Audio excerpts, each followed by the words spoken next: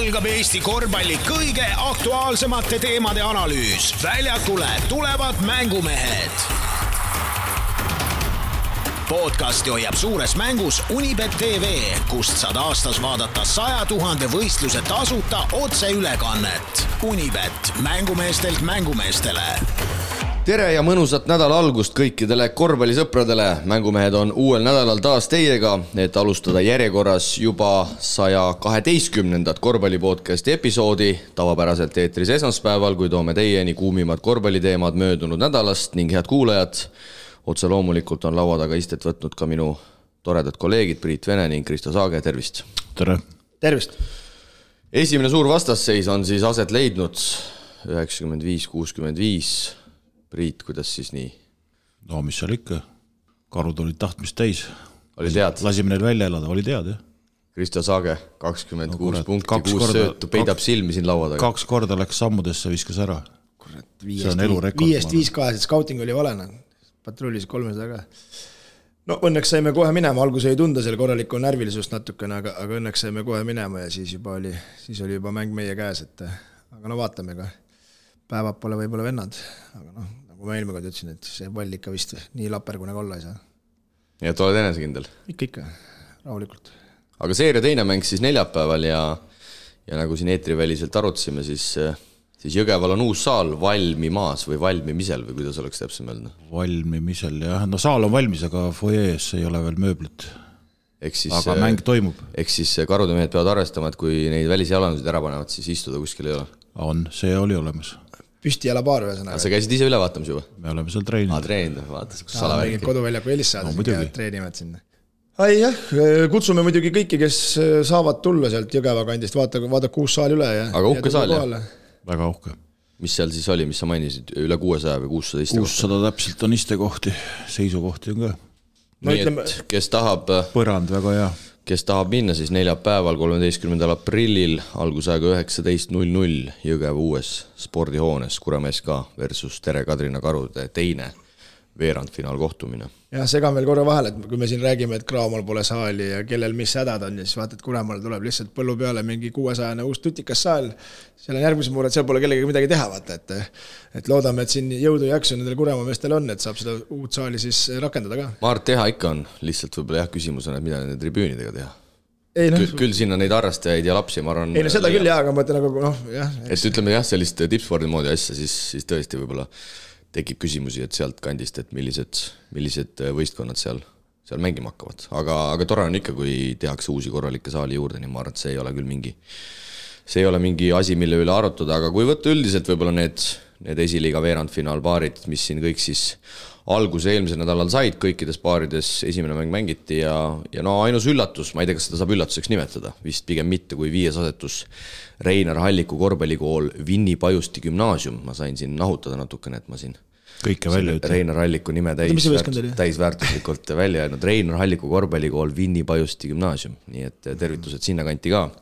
Katsume edaspidi olla siis professionaalsemad. Nii et see oli igal juhul õige märkus ja võidetakse siis 5. asetusena siis 4. ehk Eesti Maaülikool Skarkonit, kui ma nüüd õigesti hääldasin, 99-92, aga teised paarid läksid vist enam-vähem loogilist radapidi. Tartu tegelikult oli Viimsi tuubliga üsna raskustes, aga lõpuks ikkagi tänu Aleksander Tassa 27 punktile 82-67 esimene mäng võideti ja Tammsalu Storost Altek siis ka üsna kindlalt juba avaveerandiga Raigos Sansa Viimisse vastu paneb omad asjad maksvusele 90-73 siis lõpunumbrit. No kas saint ühes paaris mehed on intriigi? Või Priit ikkagi lubad siin mingit tormihoiatust veel seeria teiseks mänguks? No me oleme valmis. Esimeses mängus ei olnud? Nädal aega tagasi. Ei olime küll, aga... Nädal aega tagasi kuulin sama juttu, ma pean veel rohkem nüüd pingutama. Nädal aega tagasi ma ei ütle mitte ühtegi sõna sellest.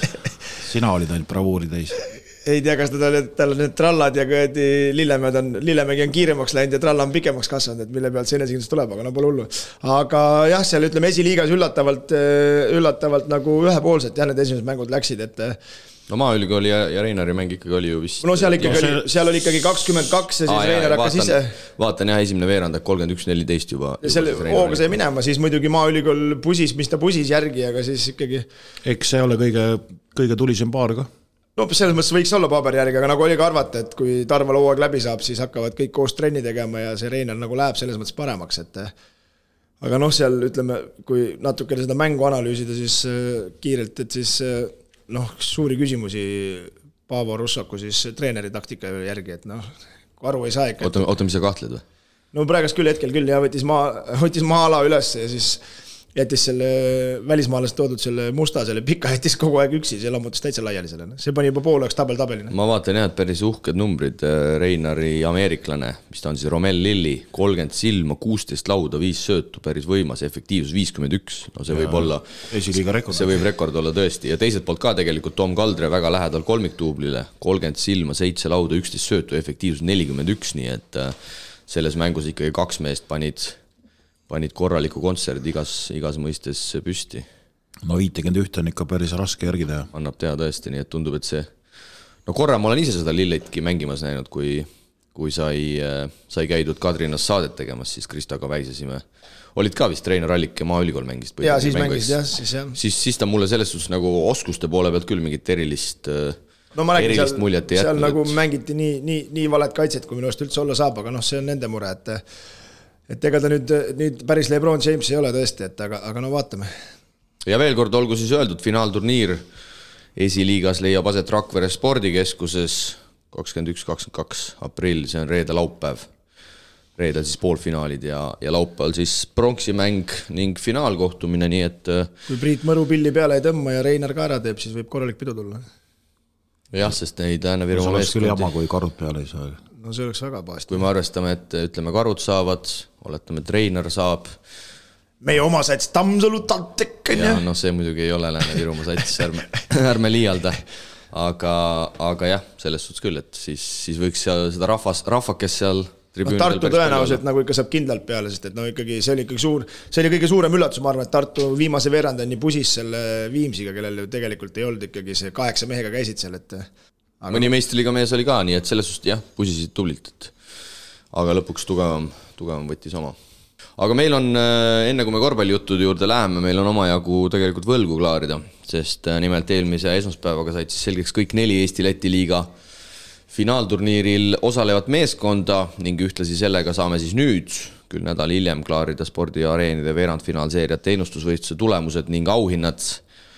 Kuna kõikidest paaridest said asetuse mõttes edasi soosikud, siis õigeid vastuseid oli palju ning sel korral kasutame siis Krista legendaarset, ma ei tea, kas siis stopp või aitab või mis meetod see sul on. Et siis loosida välja nii sinu enda Rakvere Tarva mängusärk kui ka spordiareenide poolt välja pandud siis uhked treeninguks mõeldud põrgatuskindad kui ka nokatsi.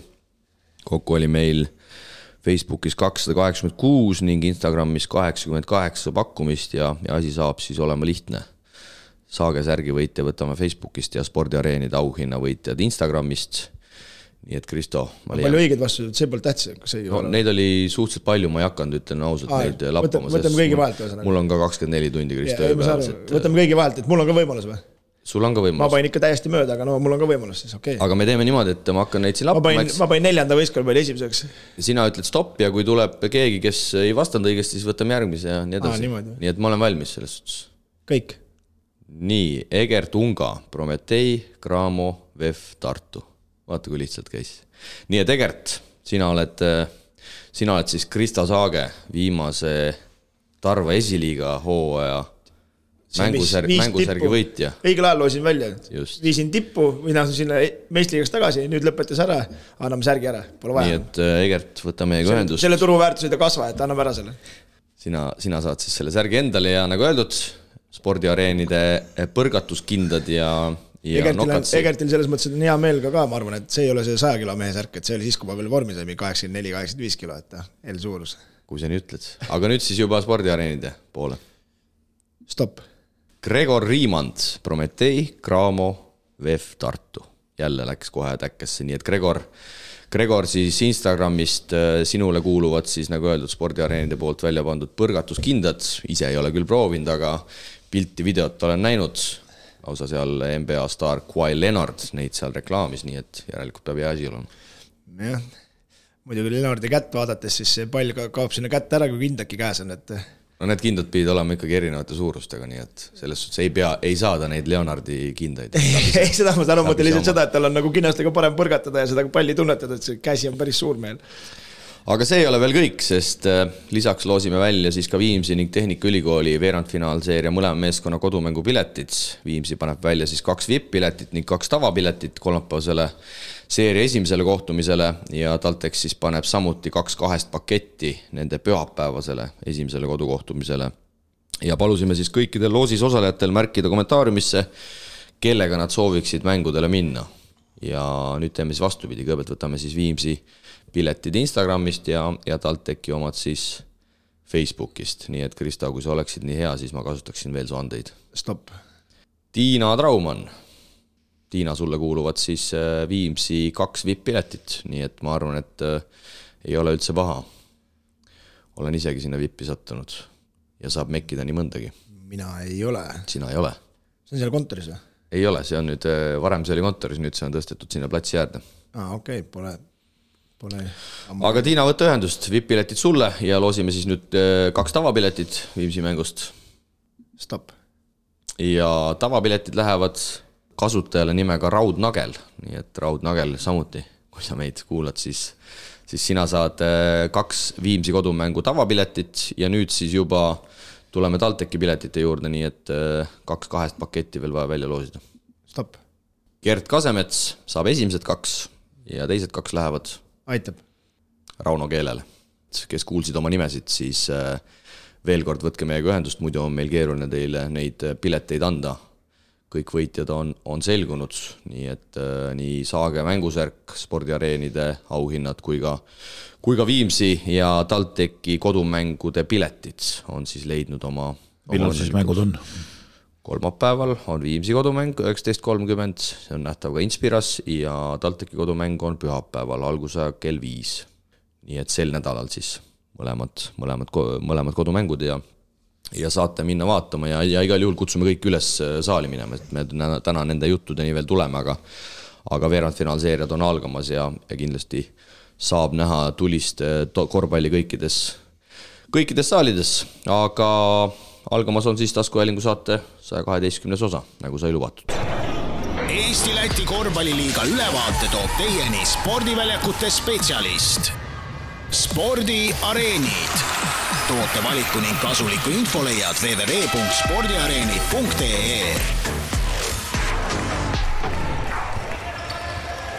Nagu kuulda võisite, siis endiselt toob kohaliku liiga arutelu teieni spordiväljakute raja spordiareenid, kes siis tegeleb just nimelt kas siis välispordiväljakute paigaldamise või siis sisespordisaalide sisustamisega. Tundub, et nüüdseks on ka kevad meil saabunud ning kui on huvi just nimelt väliväljakut üles seada, siis võtke kindlasti meie heade sõpradega ühendust. Aga eelmise nädala lõppes siis 5. Eesti-Läti korvpalliliiga hooaeg ning me saime uue võitja, kui esmakordselt sel hooajal liigaga liitunud Ukraina suurklubi PC Prometei võttis lõpuks mitme põhimehe vigastuse kiuste ikkagi võidu finaalis Riia VEF-i vastu kindlalt ära.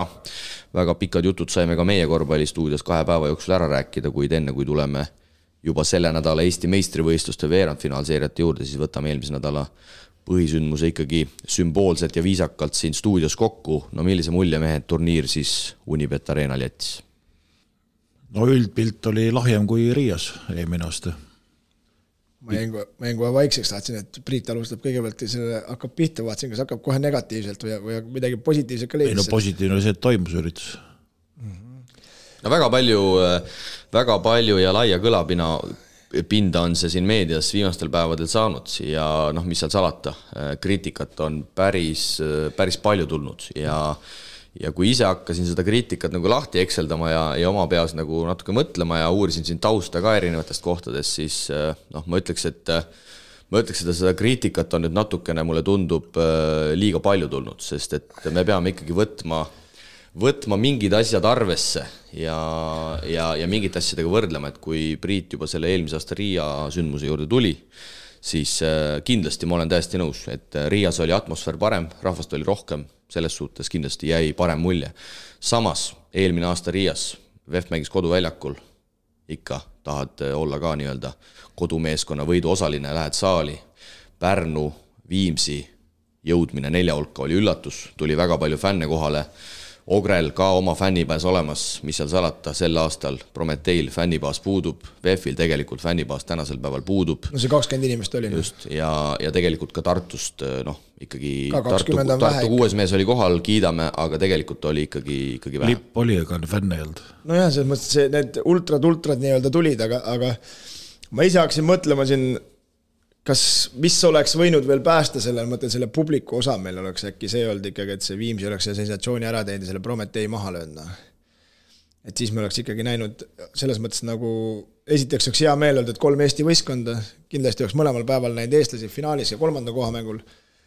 Ja mine sa tea võib-olla see hetke seisu vaadates tagantjärgi tarkusena, et kui see Graamo siukeses seisus oli, võib-olla oleks Viimsi praegust tõstnud karika pea kohal hoopis. Aga võtame siit mõned küsimused ja siis saab siit kohe teemat edasi panna. Ja siin on tulnud tegelikult päris palju tagasisidet siin nädalavahetuse jooksul ja nagu ma ütlesin, enamik sellest on olnud päris korralik kriitika ja üritame siis natukene seda asja siin lahata ja võib-olla ka oma mõtteid pakkuda ja veidi tausta siia mängu tuua, sest ma eeldan, et kõik korvpallifännid võib-olla kõikide asjadega päris kursis ei ole ja esimene küsimus tuleb siis AK-lt. Tere Mängumehed, möödunud Final Fouri valguses tekkisid mõned mõtted. Kuidas on võimalik, et korvpalliliit organiseeris Final Fouri selliselt ei võtnud üldse arvesse FIBA egiidi all toimunud sarjagraafikut? See ei ole kuskilt otsast normaalne, et klubile jäetakse reisimiseks heal juhul 1 päev. Ma saan aru, et kohaliku ühisliiga puhul peab otsuste tegemisel olema igas mõttes neutraalne, kuid me ei räägi ju praegusel hetkel mitte sellest, et oleks pidanud kuidagi Eesti klubile eelis andma, vaid tagama lihtsalt võrdsed võimalused võistlemiseks. Terve hooaeg läbi on graafikud negatiivses mõttes teemaks olnud, kuid see viimane saavutus oli Kalevi ja Eesti korvpalli suhtes, ma julgeks öelda, kuritegelik. No vaata, siin ongi see olukord jälle minu silmis, et me ei saa siin ainult Eesti korvpalliliitu ju selles mõttes süüdistada, et see on ikkagi ju Eesti-Läti ühisliiga ja lätlastega need asjad ju läbirääkimis käivad ja võib-olla on jälle mingis kohas on jälle see koht, et me oleme jälle liiga pehmed, samamoodi nagu nende graafikute tegemisel, ütleme Eesti liigast tuleme liiga palju klubidele järgi ja ega esiteks ütleme nii, et see nõunte pealt ennustamine sügisel, kas Graamo jõuab nii kaugele? Ega keegi ju, ma ei ole muidugi kursis, aga kas sina teadsid oktoobrikuus, millal lõpeb FIBA Champions League'i see või?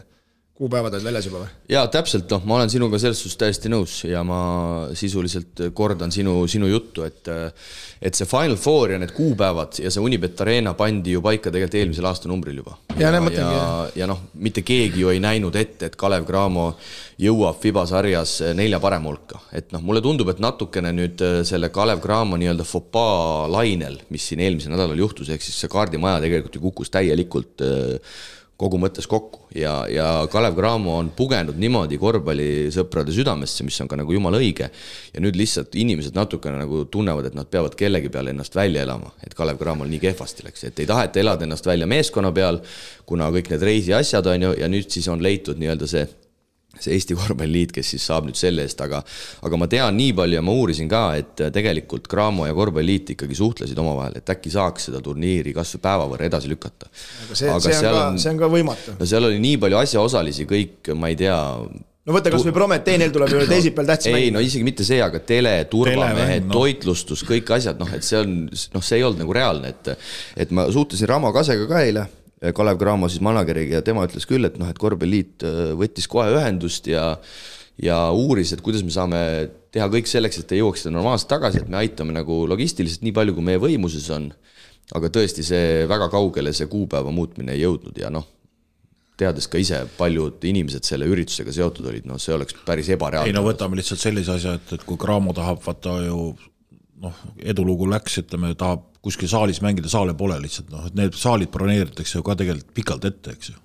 Et ega see ei ole nii sama ja see tõesti pandi juba ju eelmise aasta numbri sees see päevad paika ja nii oli, miks FIBA graafikut ei arvestatud, see on omaette küsimus. Ma mõtlen, kas see nii vara oli väljas? Ütleme, Kalev Graamo oli üllatus, aga kui näiteks VEF oleks teinud siis ei olnud seda edulugu arvestatud. Aga VEF-i Champions League edulooga oleks nad ju hetkel ka mängid veel või? No praegu Champions League'is mängud käivad. Ja mõtlen, aga see nädal oli aken seal, vaba aken või? et või kas seda arvestati? Vot seda ma ei tea, aga no ütleme ausalt, kui kõiki maailma asju hakkad seal arvesse võtta, siis ei saagi lõpuks seda turniiri teha ja nii palju ma tean ka, et korvpalliliit suhtles lätlastega ja selles mõttes on vahet pole, FIBA mängud on ju nädala sees, see, et nüüd Prantsusmaal streik tuleb, ega seda ei näe ju keegi. No täpselt, et tegelikult ju kui oleks kõik normaalne olnud, siis nad oleks tagasi jõudnud, eks. Ja me ei tea, kas see pilt oleks parem olnud, aga nad oleks vähemalt päev varem tagasi jõudnud. Nii palju ma tean ka, et korvpalliliit suhtles ka Läti alaliiduga ja sealt, mis te võite ise arvata, eks sealt Sipruselt tuli kohe, et 0-20 ja mängigu pranksi siis. No loogiline. Et ega päeva lõpuks on Eesti-Läti, see on Eesti-Läti liigaga, siin ei ole päris nii, et Eesti korvpalliliit paneb rusika lauale ja ütleb, et poisid, nüüd me lükkame selle turniir need ei ole karikavõistlused kuradi Narvas, et saad ise otsustada. Täpselt. Nii, aga AK mõtted siin lähevad edasi. Kas teil ei tundu, et Final Four on praegusel kujul oma aja ära elanud? Esiteks see formaat ei kõneta publikut, 600 ja 1200 olid esimese päeva mängude kohta täielik pettumus. Kui poolfinaalseeriat mängitakse kas või kodus võõrsil põhimõttel nagu FIBA Europe Cupi poolfinaali, siis ma olen kindel, et Tartu kodumäng toonuks saali täismaja ning ka Kalevi kodumäng oleks ilmselt atraktiivsem olnud. Teiseks pole sellise kodus võõrsil formaadi puhul olnud ilmselt ka probleemi Kalevi tundliku olukorra osas paindlikum olla ning esimene poolfinaalmäng päeva või 2 võrra edasi lükata. Final Four formaat paraku nii palju paindlikkust force majeure olukordade puhul ei paku. No seda me arutasime tegelikult ka isekeskis seal saalis, et meie hinnangul ka siin AK on täiesti oma asjadega õiges kohas, meie hinnangul ka see Final Four on oma aja ära elanud ja toob tegelikult siin küsija kõik õiged pointid ka välja. Ise küsib, ise vastu. Ja tegelikult just eile suheldes ka Henri Ausmaaga, siis just täpselt see FIBA Europe Cupi see 2 mängust, sest ma arvan jah, et kui siin mängida mingi 3 võiduni, see ei kõneta enam kedagi, sest Läti võistkonnad meie jaoks natukene ikkagi on veel võõrad, aga kui mängida tõesti seda kodus võõrsil, seda punktide vahega, siis mina arvan küll, et see võiks olla täitsa teema. Eesti pool on sellega ka suuresti nõus, aga millegi pärast Läti alaliit ajab ikkagi oma Final Fouri taga, kuigi see on tegelikult mõlemale alaliidule palju kulukam. Ja tegelikult me nägime nüüd Unibet Arenal ka, et siis tekivadki need rumalad olukorrad, kus korraldaja saalis Eesti meeskond finaali ei saa ja siis istuvad seal 400 inimesteks 6000 saalis ja vaatavad seda prometeeriat. Final Fouri mure ongi see, et kui ebaõnnestuvad, ütleme ebaõnnestuvad, kui paarid lähevad niimoodi, et ei klapi koduvõistkonna edu, siis on väga raske seda vaadata. Ega paraku see reaalsus selline oli. Ja selliste seeriate puhul seda muret tegelikult ju ei teki. No mina arvan küll, et kui Tartu oleks kodus mänginud Prometeiga, siis oleks olnud täismaja ja ma arvan, et kui Graamo oleks mänginud VEF-iga, oleks Kalevel ka täis. No täpselt. Ja siin veel jõuame veel ühe asjani, ma arvan, mida siin ei ole nagu välja toodud, siis me oleks seda 3 nädalas pausi ka siin Eesti-liigas. Sest need, kes juba on veerandfinaalis välja kukkunud, teised mängivad oma seeriat edasi, need saavad juba alustada. Ja 5-8 saavad juba möllata. Rahulikult nagu selles mõttes. Et see välistaks selle teema ka täielikult ära. Et see on väga korralik mõttekoht ja nagu ma ütlesin, see Final Four on tegelikult kallis turniir ja siin natukene võib-olla selle korraldliku poole pealt ka. Lätis on paratamatult kõik teenused tänasel päeval odavamad ja esialgne eelarve, mille Eesti korvpalliliit lätlastele saatis, nimelt see turniir makstakse pooleks ja see summa oli ikkagi nii suur olnud, lätlased ütlesid, et nad ei ole sellega nõus ja siis hakati kärpima ja paljud tuled ja viled jäidki Unibet Arenal olemata, sellepärast, et lätlased ei olnud selle eelarvega tegelikult nõus. No ja nemad mängivad selle peale, et meil on nii palju odavam korraldame siis meil jälle.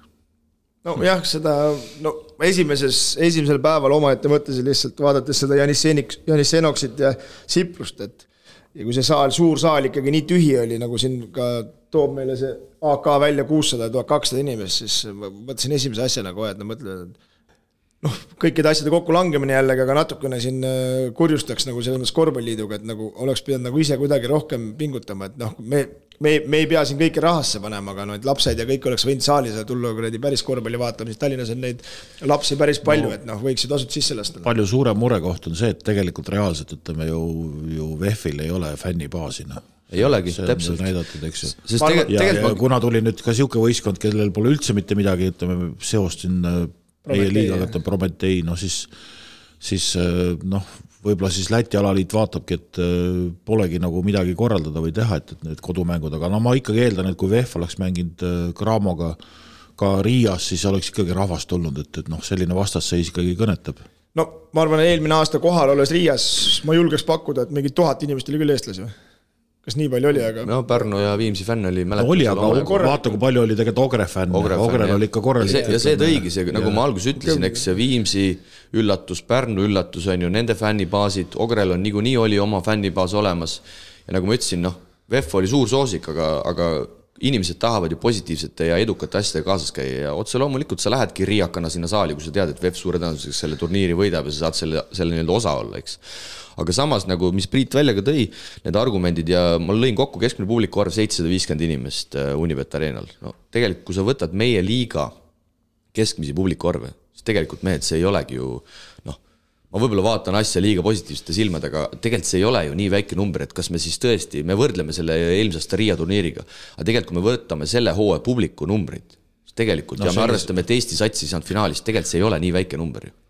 No ei, see hajub seal suures saalis ära lihtsalt. Ei ole, saal oli lihtsalt vale siis, ütleme. Selles mõttes oleks võinud teha rahulikult Kalev Vällis ja oleks... Aga nagu Siim ütleb, et suured mängud vaevad suuri saali. Oleks olnud praktiliselt täis maja ja kõik oleks tipp-toppal. Sest tegelikult pilet oli ju soodne, 2 mängu 15 €. See ju ei ole... Ei, selle taha ei saa küll hetke siin pugeda, aga ma mõtlen lihtsalt just need, et seda atmosfääri veel paremaks teha, sinna ju mahub palju, et neid lapsi siis nagu seda päris korvpalli ja kindlasti, nagu sa Kristaga mainisid, kindlasti oleks saanud korvpalliidu poolt, ma arvan, ka rohkem teha ja ärge saage valesti aru, ma ei ütle, et ma nagu rahul olen, et see 750 on, aga reaalselt, kui Prometee VEF-finaalis ja mis seal oli veidi üle 400, aga samas me ei saagi eeldada, et seal oleks rohkem inimesi. Ei, seda küll, seda muidugi, jah. Et Graamo Tartu oli 1200, alati võib öelda, et seal oleks võinud olla 1500, 2000, aga samas ma jälle eilaksin mõtlema, et Graamo sai tappa, on ju Cholet vastu, inimesed on väga palju rahalist ressurssi pannud sel hooajal Kalev Graamot vaatamas käies ja vaata paratamatult tekib natukene, ma arvan, selline käega löömise tunne, et nüüd üks etapp sai läbi, on ju, ja ma arvan, et see nagu... Võib-olla uskumine sai ka natukene otsa. See sai nagu läbi ja ma ikkagi veel kord toonita, et inimesed on väga palju raha pannud selle alla, et nad on kõik raamot vaatamas, ega sa mõtlen, sa lähed perega värgid, söögid, asjad. See euromäng oli 100+, ma arvan. See ei ole üldse väike raha nagu,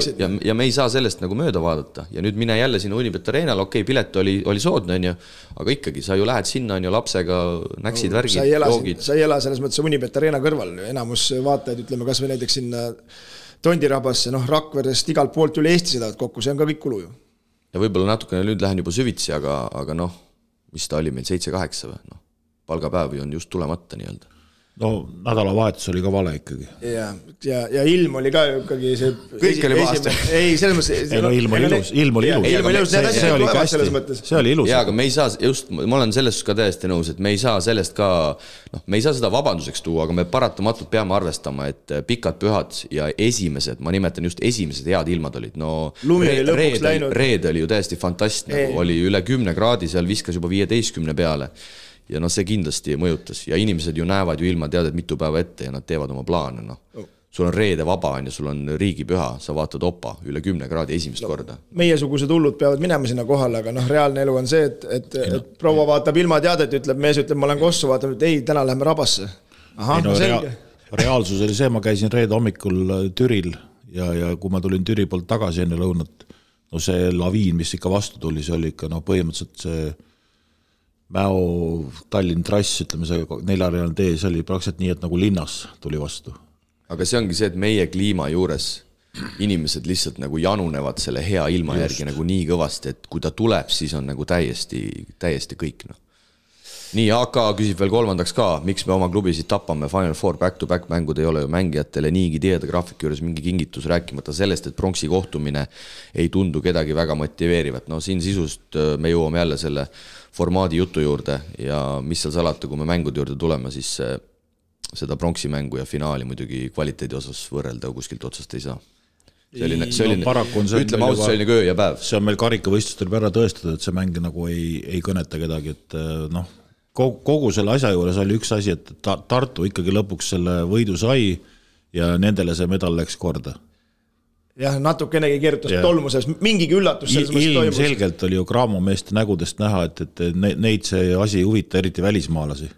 Nad ei osalenud, nad olid kohal, aga nad ei osalenud. Ja seda ütles Eiko Rannola ka kuskil portaalis, et osad mängijad ikkagi selles mõttes vedasid meeskond alt, et nad ei tulnud mängima seda pronksi mängu ja üks kindel oli Alt-Erik Kilbert, kes seal time-outide all sai kõvasti Rannolat. Praktiliselt ei mängigi teine poole. Ja nahutada ka. Ja üldse mõlemas mängus mängis vähe. See on selles mõttes ikkagi samamoodi, et küsija ise küsib, ise vastab, et see formaat on nagu ütleme jah, ei ole nagu see. Aga siin ma ütlen küll, et ja kahju on nagu sellest, et tegelikult mängitakse terve talve otsa nagu liigat ära ja siis kevadel tehakse üks väike raksakas ja kohe on nagu kõik sodi ja läbi, ütleme, et Ei no see on ka nagu selles mõttes jätab mõru maigu suhu praegas Eesti-Läti liiga, et kõik oli tore, väga pingeline see põhiturniir seal top 4 ja 5 ja 6 ja kõik möllasid ja tegid ja see lõpp võib-olla oli natuke nagu vähe lahjem on ja siis järsku, ütleme ka Ventspils, Tartu seeria, Prometei, Viimsi seeria lõpuks ju kujunesid väga pingeliseks ja väga ägedaks. No see näitabki, et seeriat on mõtteka mängida. Oli mõnus ja siis Final Four, ütleme ausalt, ikkagi kukkus läbi. Aga siit ma annaks küll Korvpalliliidule väikse mõtte, mitte et nad ise selle peale ei tuleks, et järgmisest hooajast mina mängiks küll, ma mängiks veerandfinaalit ka kodus võõrsil, ma ei mängiks 2 võiduni, ma mängiks kuni lõpuni välja, nii nagu FIBA Europe Cup, sest minu meelest tegelikult see Graamo eurosarja, selle hooaja, see play-off süsteem, see, et ta loob nagu 8 nädalaks siukse intriigi, sa mängid kõigepealt kodus, mängid võõrsil, eks, minu meelest see on jumala kihvt, et ei peagi mängima mingi 3 võiduni või 2 võiduni, mängimegi punktide vahega, siis tekib see arvutamise teema kogu aeg ja nagu... Ja üks asi on see, et põhiturniiril tuleb suurem väärtus. Sa saad koduväljaku eelise. Selle nimel käib mäng. Sa saad teise mängu mängida lõpuni kodus. Ja mul võidad turniiri ära, mängid kõik teised mängud kodus, ütleme, et see ongi nagu selle asja mõte. Praegu on see, et sa mängid, võidad A-laal näiteks VEF, ütleme, mängid hästi, võidad ära, aga lõpus lähed Tallinnasse mängima finaali. Et selles mõttes ongi, et siis ongi selles mõttes koduväljaku eelis ja ma just tahtsin tuua nagu tõstatada küsimuse, mis te arvate, kas peaks 2 võiduni mängima või peaks nagu FIBA Europe'id mängida. Aga paneme nii, siis on kõigil võrdne, üks saab kodus ühe mängida, teine saab oma kodus ühe mängida ja kulude mõttes see on ju hoopis positiivsem. Nagu siin ka sai uurida, näiteks Tartu sõidab siia, nad maksavad sellest mingi 4-5 tonni, et siin ööbida seda Final Fouri mängida, samas piletitulu jääb saamata, eks lihtsam on ju Riias käia ja Tartusse mäng teha. Ja siinkohal mõtleks ka seda, et siin me peame... See on jälle see, et see annab ka klubidele vaata nagu motivatsiooni asja ise korraldada nii, et sa teeniksid selle pealt midagi. Jah, sest Tartu on ju seda sel hooajal ju korduvalt näidanud, sest ma sain aru, et seal Tartu poolega ka suheldi ja küsiti, et mis te arvate, et kui te oleks mänginud Prometeiga seeriat, et kas teil oleks täismaja olnud ja Tartu pool üsna tagasihoidlikult ütles, et ilmselt oleks. Aga see on ju reaalselt, see on üle 1000 inimese ja see on klubile korralik kassa selle mängu eest. No võtame Ventspilsi numbri, palju see oli? 1134. Midagi seal oli, jah. No mõlemas mängus oli põhimõtteliselt, ütleme keskmine 1000. Kopikad siia-sinna poolena. Üks selline lisamäng, mis me siis, millega võrdleme? Võrdleme sellega näiteks, et kui praegu saaks Algeris 8 hulka Euroliigas, siis see on nende jaoks nii oluline, see on põhimõtteliselt miljoni tulu, ütleme, miljon tuleb ühe mängu pealt, piletitulu, kogu korraldus, sponsorid, kõik asjad, et see on veel lõppakord, millega sa saad veel nii-öelda oma kassat täita ja Graamo puhul näiteks oleks olnud ilmselgelt, et nad oleks saanud oma miinust vähendada. Ja siinkohal ma ikkagi tuleks veel selle juurde ka, et meil on 9 satsi, lätlastel on 6 satsi, vähemalt hetkeseisuga. Ja siin me peame nüüd küll natuke jäigema joone võtma, et ei ole nii, et Siprus ütleb, et Final Four on jube tore, et mängib Final Fouri, meile meeldib. Ei, siin tuleb nagu reaalselt öelda, et mis on klubidele kasulikum, mis on vaatajatel kasulikum. Klubid peavad ise ka ütlema. Kokkuvõttes peaks see tegelikult nii olema, et need kuradi Siprused ja Ausmad ja Kuhid ja Jaanas Sõnaksid võivad öelda, mis tahavad, aga kui need 16 klubi otsustavad ma ei tea, 16-2 või 12-4 häältega, et mängime seeriat, siis mängime seeriat, mitte te ei taha. Täpselt, sest ma ütlen veel kord, selle Graamo euroteekonna taustal, see kodus võõrsil oli päris äge jälgida seda kogu seda asja, see tekitas mingit intriigi ja ma ütlen, ei pea mängima 3 võiduni, see on liiga palju. Aga unustame, ma arvan, selle Final Fouri ära, sest et siis juhtuvadki need rumalad olukorrad, kus koduriigi ei ole kodumeeskonda finaalis ja mitte kedagi ei huvita. Jõuame lõpuks sinna välja, et märtsi keskpaigas me teame täpselt, kaugele on jõudnud VEF, kaugele on jõudnud Graamo oma eurosarjades või keegi iganes, kes veel mängib on ja selle järgi saab väga normaalselt graafikuid teha. Aga kui me juba küsimuste juurde tulime, siis nagu mainitud, väga palju me neid mänge seal ikkagi analüüsisime stuudios ja selle külge võib-olla ei tahakski nii väga jääda ja tuleb mäng otse loomulikult ka meie hea küsija Marko. Tere Mängumehed. Proovin panna mõne lühimõtte lõppenud korvpallinädalast. Kõigepealt siis Viimsi Prometei. Tuletame meelde, et Viimsi oli siis ainus, kes Eesti-Läti liiga play-offis Prometeilt võidu kätte sai, aga Viimsi viimane lahendus korvi kohale Polvini vastu. möödunud esmaspäeval, siis kas treenerid jooksid veidi kokku ja suutsid ainult sellise lahenduse time-out'i ajal välja joonistada? Noh, siin ma natukene rahustaks ja ütleks, et see oli, ma arvan, esimene optsioon, esimene võimalus ja ma ei tea, ma ei mäleta, kes sealt küll söötja rollis oli. Minu arust oli post, või lips. Kas post või lips ilmselt, aga ei taha siin kellegi pea pakule panna, aga ühesõnaga see oli ilmselgelt esimene optsioon ja pigem see oli see teema, et söötja otsustas niimoodi, söötja vastutab, sealt tuli vist palli kaotuseks. No ütleme nii, et see söödu kvaliteet ei olnud nii hea, tegelikult Toppin oli väga hea koha peal, sealt oleks ta rahulikult ülevalt alla panda, aga see sööt läks natukene pikaks, ta sai ikkagi selle palli kätte, aga ta ei saanud ilusti nagu seda korvi suunata, et see aga no see oli selgelt näha, et see oli niimoodi mõeldud ja nii tahetud, sellepärast, et kogu Prometee kaitse läks ju, et pall läheb välja viskele ja sealt see backscreen tuli ja oli, aga lihtsalt küsimus ongi praegu siin Viimsi treeneritele, et ju nad on seda korduvalt teinud, sa pead oma võistkonna kvaliteedis nii kindel olema. Ei, aga selles suhtes seal oli kindlasti, ma arvan, optsioon 2, optsioon 3 ja miks mitte optsioon 4, et nad läksid lihtsalt esimese variandi peale, kuna see söötja tundis, et äkki saab anda. Aga kindlasti see liikumine, ma olen suhteliselt veendunud, ei olnud joonistatud ainult selle peale, seal olid muud variandid ka kindlasti. Et siin öelda, et treenerid jooksid veidi kokku, ma ei taha sellega nõustuda. Kõnelepsule.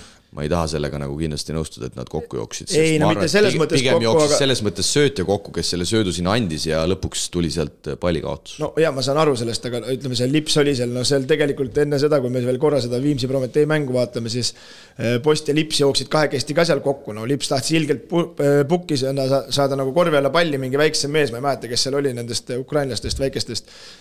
Ja no ta tuli sealt 3 sekundi ala äärest, tuli ja lõpuks oli 5 meetri peal seal otsajoon, küljejoon, kõik ja muudkuga näitab anna, ja ma ei tea, 5 sekundit seal kahekesti analüüsid, siis post lõpuks selle söödu pani, söötis nagu valesti ja tuli veel 3, et seal siukest võimalust, ma arvan, et Viimsi korvpalli ajaloos ei tule enam mitte kunagi, nagu see oli praegu. Jah, nii ta kahjuks on. Marko jätkab Tartu teemadel. Tartu on käesoleval hooajal väga välismaalastele toetuv võistkond ning eestlased on puhtalt reisijad paadis, kui Rosenthal välja jätta. Kas reedene mäng näitas seda, et kui reisijad peavad hakkama nii-öelda veidi võõrama satsi vastu iseseisvalt ja suuremas rollis toimetama, siis läheb käsi söötableti järgi. Laupäeval, kui oli vastas Kalev, kellega on aastate jooksul mängitud juba 10 korda, siis kartus oli kadunud ning märksa mugavam mängida. Päris mürgiselt Marko paneb siin söötabletid ja värgid lausa. Seda me ütlesime stuudios ka tegelikult, et enne siis seda Prometee mängu, et nüüd kui Rosenthali pole või Nolovitsit pole, et see Eesti igavesti noored peavad hakkama nüüd ükskord otsustama ja näitama, see mäng näitas selgelt ära, et ei ole nagu esiteks, minu hinnangul nagu ei ole treener usaldust nagu Masurs, tema on ikkagi oma kaardid juba 2 aastat välismaalaste peale pannud ja teiseks see ikka nii ei käi ka, et kui 2 liidrit, kellega sa 7 kuud on seda võistkond tassinud, sa oled rollimängi olnud, et nüüd hakka mängima, et mul tuleb meelde jumala hästi kadunud Allan Torbek Neptunusega mängisime Klaipedas, mängisime Balti liigat ja siis Karl-Peeter saime mängu 20 oli vahe, mina olime need pingipoisid, saime mängu ja siis Karl-Peeter täiesti vaba viskas peale ja siis Torbek harjus üle välja, mida sa kaer loobid, vahe oli 20, siis läksime pärast liietusruumi ja siis ütles, et kurat, ma ei panekski need välismaalisi väljakule, aga te ei oska mängida, siis ma ütlesin, kuule Torbek, märtsi kuu käib, et vähe valede vendadele kaarte pand, et nüüd on nagu vilja tahta või. Siis ta ütles muidugi käib persse, aga selles mõttes ongi nii, kui sa ikkagi treeneri usaldus kogu aeg ei tunne, et sa võid juba heas vormis olla ja tahtmist, aga kui sulle öeldakse, et sa pead kaitses mängima ja kui sa täitsa vabaks, siis pane üleöö, sa ei hakka lihtsalt nii hästi mängima minu arust. Aga ühte reisijat ma tahaks küll kiita ja Hendrik Eelmäe mängis pronksi mängus Graamo vastu veidi vähem kui 37 minutit ja oli meeskonna parim lauavõitleja 12 lauapalliga ja ma toonitasin seal VIP-ruumis Janar Taltsile ka seda, et see, kuidas Eelmäe Tartu esimesel rünnakul Hugo Toomile sisse sõitis see ots mõttes ja pani seal 2+1 ja mulle ausalt tundus, et Toom natukene ehmatas ära, sest et Toom on harjunud olema ikkagi platsi kõige tugevam mees. Kõige domineerivam mees. Ja Hugo Toom 17 minutit, 2 punkti, 2 lauapalli. Et mulle meeldis väga, kuidas Hendrik Eelmäe Tartu poolelt seda mängu alustas, lasi seal natukene võib-olla mööret ka välja pärast seda sooritust ja mina ütleks, et Hendrikul oli väga suur osa tegelikult selles, et Tartu selle pronksi võitis, olgugi, et Gordonil on lõpuks toredad 26 punkti ja lõpus ta seal ikkagi otsustas ka. No Eelmäe puhul nagu seal ülekandesse ka öeldud, mees tuli väga agressiivselt mängule ja kolmandat veerandaga alustas ka väga mängis väga agressiivselt, et sealt see põhi tuli ja eelmel on kõik asjad olemas, ega nendel kividel ja suurorgudel on ka, aga lihtsalt sellest enesekindlusest ja sellest on nagu kõvasti. Kui treener seda ei süsti, siis ei, ma mõtlengi, see jääb ikkagi selles mõttes treeneri taha, kui me võtame selle Tartu, ega eelmine aasta oli ju täpselt samamoodi, et vaatasid kõik selle, mis selle kui oleks olnud tavaolukord, oleks seal mänginud Vojnalovits ja Eelme poleks üldse võib-olla platsile saanud. Ja nii ta on kahjuks. Pigem nii ta on, jah, siin peab kahjuks nõustuma, aga see Marko remark, et laupäeval oli vastas Kalev ja mugavam, ma ei usu, ma arvan, et siin tuleks Kristo sõnad juurde tagasi, et lihtsalt see reede ilma Rosenthali Vojnalovitsita, see oli ikkagi nende jaoks nii kuidagi siuke harjumus. See oli nendeks esimene mäng kahe mehed. Ja õnnetuseks ikkagi Prometei vastas ka, paratamatult seal on väga palju kvaliteeti, eks. Kolmandal veerandal lõi ikkagi see ka välja Tartul, sama asi nagu Prometeiga. Nad oleksid ikka täitsa kokku, kui Kalev Cramo oma O üles sai, seal ei saadud ju viskelt jällegi, ja siis pääste olukorrad lihtsalt Suurorg pani mingi õlatõukest, nagu kõik nagu toimis Cramo jaoks ja ta oleks sealt võib-olla jõukse hooga minema panda, aga mõned õnnevisked ka läksid. Et peab tõesti, ei taha Tartule liiga teha, aga ega seal jah, mängupilt nüüd selle pronksi kõrval nüüd sel nädalavahetusel midagi erilist ei olnud, et nad tahtsid lihtsalt Cramost rohkem, aga nagu sa mainisid, kolmandal läks seal ikka viskele pääsemisega. Kui ikka kinni kiiluks ikka täiega. Aga suurim üllatus on see, et Kalev Cramo ei suutnud seda mängu lõpuni hoida, nad said juba 4 kätte, lihtsalt raskes seest välja, aga siis nad lagunesid jälle kokku. Ju siis ikkagi peab ütlema taas, et see pronksimängude fenomen, et Tartu tahtis rohkem lihtsalt seda võitu ja lõpuks jõuga võeti ära. Ja kui nüüd Eestikatel ette vaadata, siis ainukesed võimalus Kalev Cramo teistel võistkond ongi, et madistavad 63-60, 70-73. Aga Marko järgmine point, Eesti-Läti liigat see siis puudutab, kas liiga võitil oli ka rahaline auhind. Hooaja hakul räägiti, et läbi tasuliste ülekannete saavad ka klubid hooaja lõpus mingit rahalist preemiat, kas see käis Eesti-Läti sarja kohta või puudutab see Eestikaid, mis summast juttu on teil infot? Vot siin võtsin vaevaks ja uurisin, Eesti-Läti liiga võitjale rahalist auhinda ei kaasnenud. Ma arvan, et see oleks natukene pentsik ka, sest et teades, et Prometei meeskond ikkagi teistest 8 miljonit, 8000 juurde. See oleks natukene nagu imelik, aga Eesti meistrivõistluste võitjale on küll rahaline auhind see hooaeg ja on väike lohutus summaga hõbedale. Nii et ikkagi midagi sealt tiksub. Numbrid. Numbrid ma täpselt ei tea, aga ma tean, et see esikoha number on ikkagi, peaks olema ikkagi kordades suurem kui see hõbeda nii-öelda lohutus. Ma arvan, et see lohutus sellega ei saa selle osalust ära maksta. Kas tuleb ka 5-kohaline number äkki? Ja 5-kohaline. Kas ma lahmin praegast, aga kuskilt mulle nagu jäi kõlama, et 15 000 või? Minu meelest võitjale peaks olema 5-kohaline, aga kuna ma seda numbrit täpselt ei tea, siis ma ei hakka seda siin kindlasti. Sa ütled nagu 10 000 kuni 90. No kui tulevad finaalid lähemale, siis... Eks ta sinna 10-15 kanti jääb, selles suhtes siin ei pea eriline romant olema. Põhimõtteliselt ma arvan, et see number pandi selle järgi kokku, et järgmise aasta seda osalusmaksu nagu maksma ei peaks vaata, et me vaatame, see ikkagi midagi mängus selles mõttes peale medali. Sest tõesti, ülekanded on tasulised ja sealt ju mingi raha tuleb, nii et kas just päris sellest, aga tõesti mingi raha siis võitja sel aastal saab. Ja viimane punkt Markolt, Cholet meeskonna kaitsetaktika varamul. Prantslased näitasid päris hästi kõikidele Eesti klubidele, kuidas on võimalik Cramot murda. Kas võiks selgitada, mis on sellise kaitsesüsteemi mängimise eelduseks? Näiteks Tartu Pavelka olemasolu korral väljakul seda ei kasutanud ning mil viisil tuleks Cramo-sugust stiili viljeleval klubil säärast kaitseformaati vastu rünnata? No Priit, sina oled kogenud vanem treener, selgita nüüd inimestele. No, mis me siin ikka ütleme? Mina ütleks, et küsimus ei olnud ainult üldse selles, küsimus oli selles, et Cramo ei saanud oma kaitset absoluutselt ülesse ja Cholet oli teinud sellest esimesest mängust väga õiged järeldused ja eks nad panid natukene niisugust õnnekütti ka, et mul on väga selgelt silmes, see oli äkki kohe esimesel poolel, kui 2 korda tuldi üle, tuli nii see topelt perenimega Enzo Gudu ja tulid üle ja lihtsalt meie kaitse oli nii nagu vajus nii alla, jalutamise pealt pandi 2-3 lihtsalt vastu nina. Lihtsalt tuli üle, pani sisse ja nemad tuleb au anda, et ikkagi kõrgemal asja võistkonnad oma stiili ei muuda. Oma stiili ei muutnud, siin ta viskas mööda, seal tuli kodusaal, kaitsesurvet ei olnud, mees vaatas rahulikult otsa ja kallas peale ja pani sisse ja vot täpselt see vahe ongi ja kui me võrdleme näiteks ütleme Prometei mängu näiteks Tartuga, siis oli sama teema, et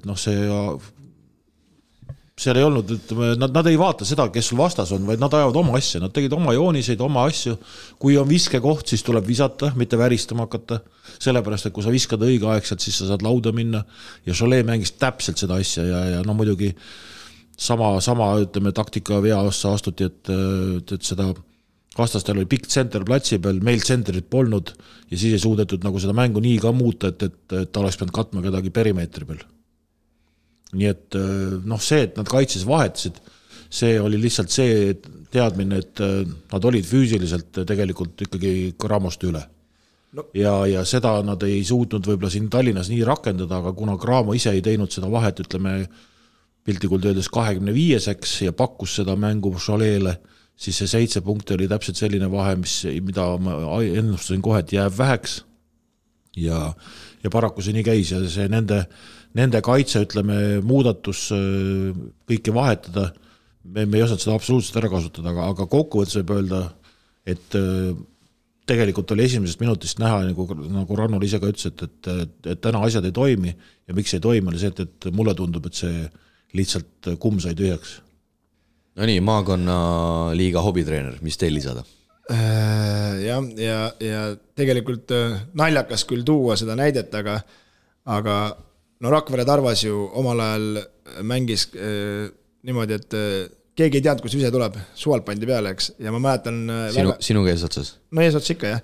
Ja mäletan jumala hästi selles mõttes, Rannulel meil alati seda sama teha, et alati vahetas kõik ja ei ole ühtegi venda, kes läbi läheb ja kõik selles mõttes nagu üritasid põrgatuse pealt 3 panna ja sa ei suuda neid ära panna ja kui sul ja paned neid valesi viskeid, nagu ütleme Kalev Cramo teeb, siis vastane saab jooksma, eks, lauad on nad nagu nii kontrollivad, saavad joosta, nad tugevamad on ja kui sa ise kaitses ja õnnestud, ise pool kiired joosta, Kalev ei suutnud ühtegi korda kiiret joosta, minu arust ei mäleta küll, et oleks suutnud seda selles mõttes nagu oma mängu peale suruda. Üllatav on muidugi see, et kui me räägime nii kõrgel tasemel, nagu Kalev Cramo hetkel on, eks, et sealt nagu sellest 12 mees poolt nagu ei suudetud nagu leida ideed, et kes suudaks selle ära kaitsta nagu. Et mingil hetkel oligi nagu ongi nii, et nad mängivad nii pikalt seda oma liikumist, lõpuks kõik vahetavad, siis on kellal sul 6 sekundit, ja siis tulebki siuke nagu raske vise, et see nagu teeb murelikuks ja kindlasti okei, siin Eesti-liigas keegi ei hakka seda nagu tegema, VEF suudab seda teha, tegid ka seda ja Eesti-liigas ei ole siin võistkonda, kes suudab seda Kalev Cramo'l teha, ega need Gilbertid ja Kovljarid keeravad need siin kõik sõlme, see ei ole nagu probleem, aga kui me läheme kõrgemal tasemele, siis näidati see koht selles mõttes nagu kätte ja kui sul Cholet mängu juurde veel korra tulla siia tagasi, mis juhtus, mis oli ka eeldada, et võib juhtuda, kui me ei saanud kohe nagu esimest minutist üldse mängu ja kui sa annad nagu koduvõistkonnale selle, lased kohe, ma ei tea, 3 minutiga selle 7 punkti tagasi mängida, siis ongi nagu pekkis. Me oleks me need suutnud korra nagu surve alla panna, et nad oleks veel, ma ei tea, 5-7 taha jäänud, et see vahe oleks juba 14 peale läinud, võib oleks mäng teine olnud, aga kahjuks nii ei läinud. Kas möödunud või ülemöödunud saada oli ju küsimus, et millised liigad on Euroopas tipus? Me panime, et Prantsusmaa on ikkagi eespool Saksamaast. Kui Saksamaa vastu näiteks Cramo suutis oma mängu peale esimest vähekene muuta ja õnnestusid, ütleme, siis Prantsuse liiga satsi vastu tegelikult nemad näitasid, et tegid ise taktikalise muutuse ja panid kindlalt Cramo kotti, et liigade võrdlus selles mõttes klappis. Üllatavam on see, et ega see ongi ainukeseks Cholet võiduks jäänud siin viimase, ma ei tea, 5-6 mängu jooksul, et nüüd said jälle koduliigas jälle kindel litaka 20-ga. Ootasid oma vastas ära.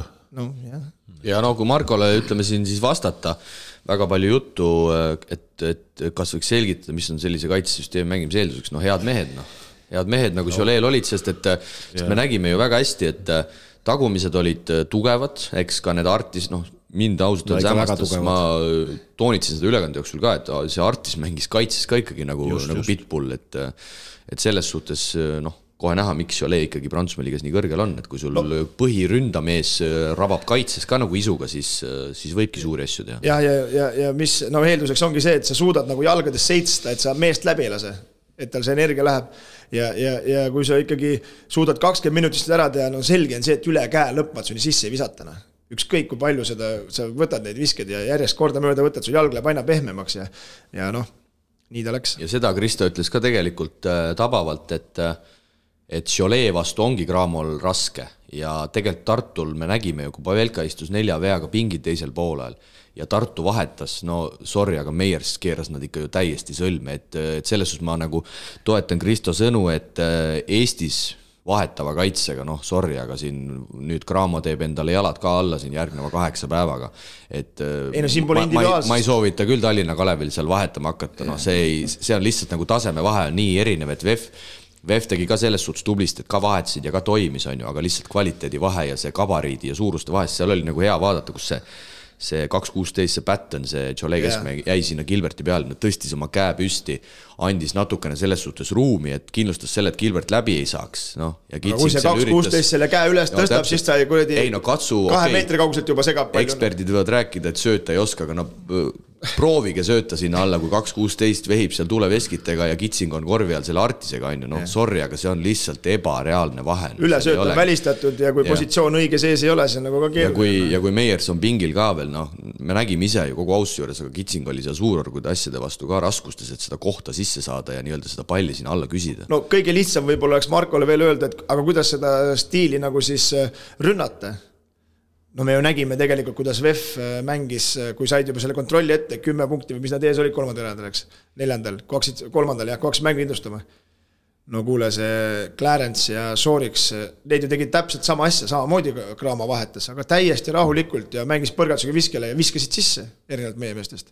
Ja, et selles mõttes on see klassi vahe lihtsalt. Ja, et kuidas võib-olla tõesti rünnata, see tuleb valmis olla, nagu tegelikult ju Eiko ütles ka, et nad tegelikult teadsid, et nad hakkavad vahetama, on ju, aga selles suhtes jällegi Eiko ütles ka õigesti, et mulle tundus tõesti, et osad mehed põlesid läbi, sest et me ei saa alahinnata seda vaimset survet, mis selle mänguga kaasas käis, et tavainimene mõtleb küll, et mis nad siis on, nad on korvpallurid, neile meeldib kossu mängida, aga iga päev meedias taoti Cramo +7, Cramol on ideaalne võimalus esimese Eesti pallimängude võistkonna finaali jõuda ja see hakkab pähe ja siis oli täissaal ka veel vastas Leismisse ka rääksin, seal oli ikka täitsa hullu maja olnud ja see, kuidas neid koheldi seal ikkagi jebiti sõna otseses mõttes, see oli next level nii-öelda.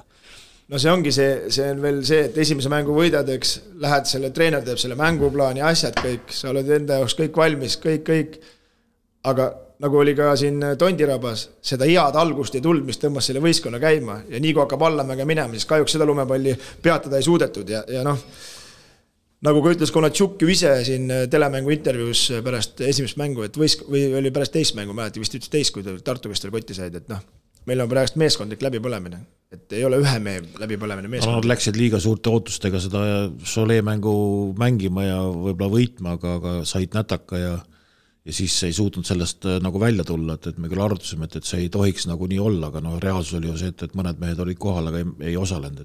No, ikka tuleb siuke suur pettus on sees, sa võid enda peas rääkida, aga sa ei orienteeru minutit ümber. Võtaks Solee kokku, et nii nagu me tookord enne esimest mängu ikkagi ütlesime, et see füüsilise võimu vahe oli suur, siis teises mängus ikkagi Solee selle pani ju täiesti maksma ja näitas, et kehad maksavad ikkagi sellel tasemel ikka väga palju.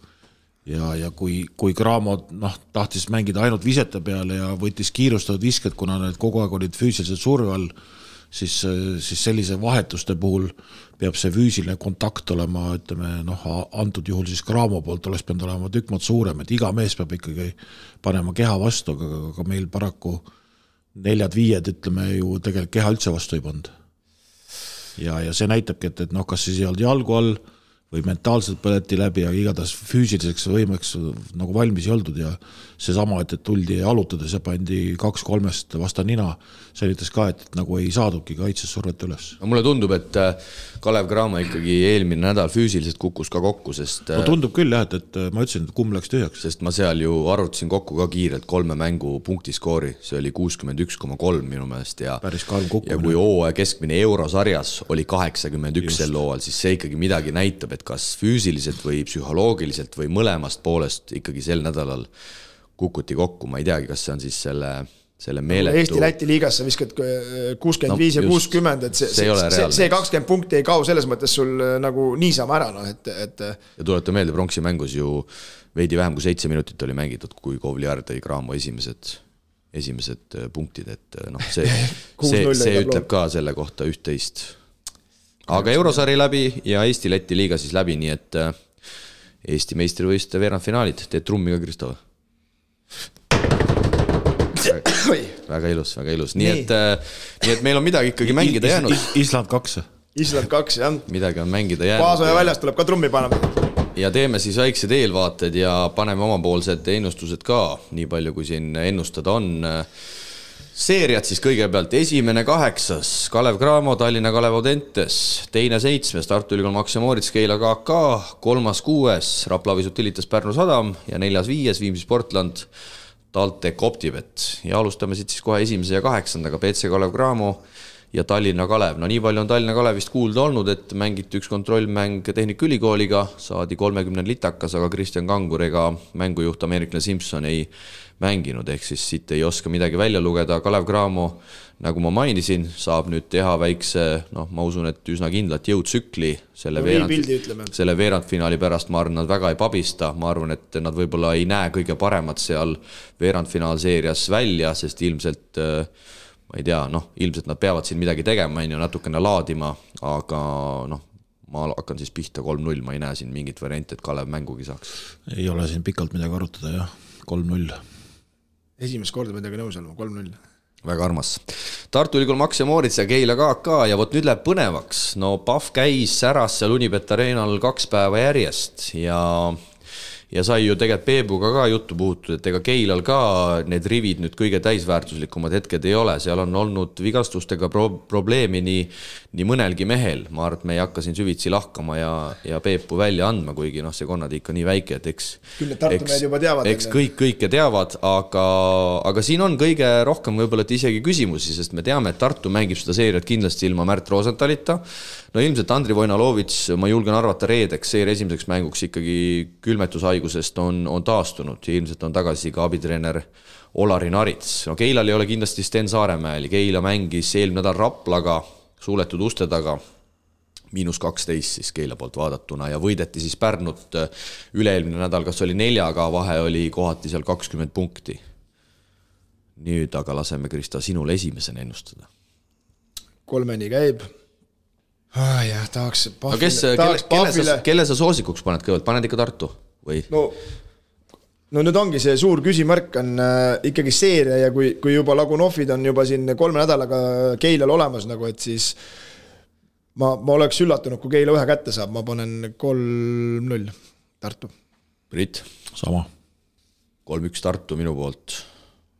Flirtisin hetkel selle 1-ga, aga ma ütlen tõesti... läheb kõvemaks bussiparkimiseks. Läheb kõvemaks bussiparkimiseks.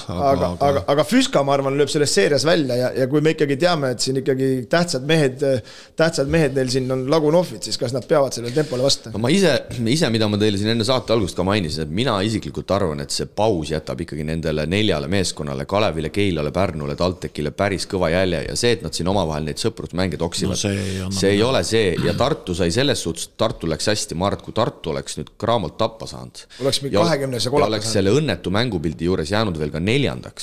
Siis oleks nagu täielik matus, aga nüüd nad ikkagi said natukene sellist positiivset asja sinna juurde ja seetõttu ma ikkagi selles seerias kaldun samuti Tartu poole. Küll ma arvan, et Pahv saab 1 mängu kätte, aga selles suhtes on huvitav, sest et kindlasti Tartus saab olema palju inimesi ja Keila kodupublik januneb ka nüüd selle korvpalli järele. Teine mäng, mida Keila mängib, seeria teine mäng, mida Keila mängib kodus, et see tuleb kõige otsustavam lahing. Jah, ja siin, kui nagu spekuleerida, kus võiks olla see koht, kus Keila seda Tartut üllatab, siis Tartul peab tegema kehva viske päeva selles mõttes, sest Keila jätta tulistamata. Keila peab hästi sisse viskama. Nagu ma mainisin, läheb kõvemaks bussiparkimiseks igal juhul, ma arvan Keilal, sest et nad peavad kuskilt mingid riskid võtma, aga ärme unusta, Radunits ikkagi on sel hooajal seda Pavelkat päris korralikult tuuseldanud. Nii et see on jällegi Keila päris kõva trump, et kui Pavelkal tuju pahaks läheb, siis paratamatult... Aga siin näeme ära, kas Keilal on ikkagi neid play-offi mehi ka, ega see Radunits siin põhiturniiril võib siin tuuseldada, et vaatame, kas play-offis ka mehed tuuseldavad. Jah. Kalev Cramo, ei ole hullu, ära muretse. Kalev Cramo, Kalev jäi ütlemata seeria esimese mängu aeg, see on pühapäev algusega 14.45. Ja Tartu Keila esimene mäng on siis reedel Tartus, peaks olema algusajaga kell 7. 3. paar, Rapla Utilitas Pärnu Sadam. Pärnu siis mängis laupäeval TalTechiga, võitis 5, kui me eksi. Nagu öeldud, Keilale kaotati ja Rapla siis võitis Keilat 12-ga ja olgugi, et Rapla mängis veerandfinaali VEF-iga, siis mis seal salata, sai vist eelmine saade seda ka mainitud, no Raplal tuli ka ikkagi korralik paus sisse ja sisuliselt tegelikult enam-vähem nad Pärnuga alustavad selles osas ikkagi samalt joonelt.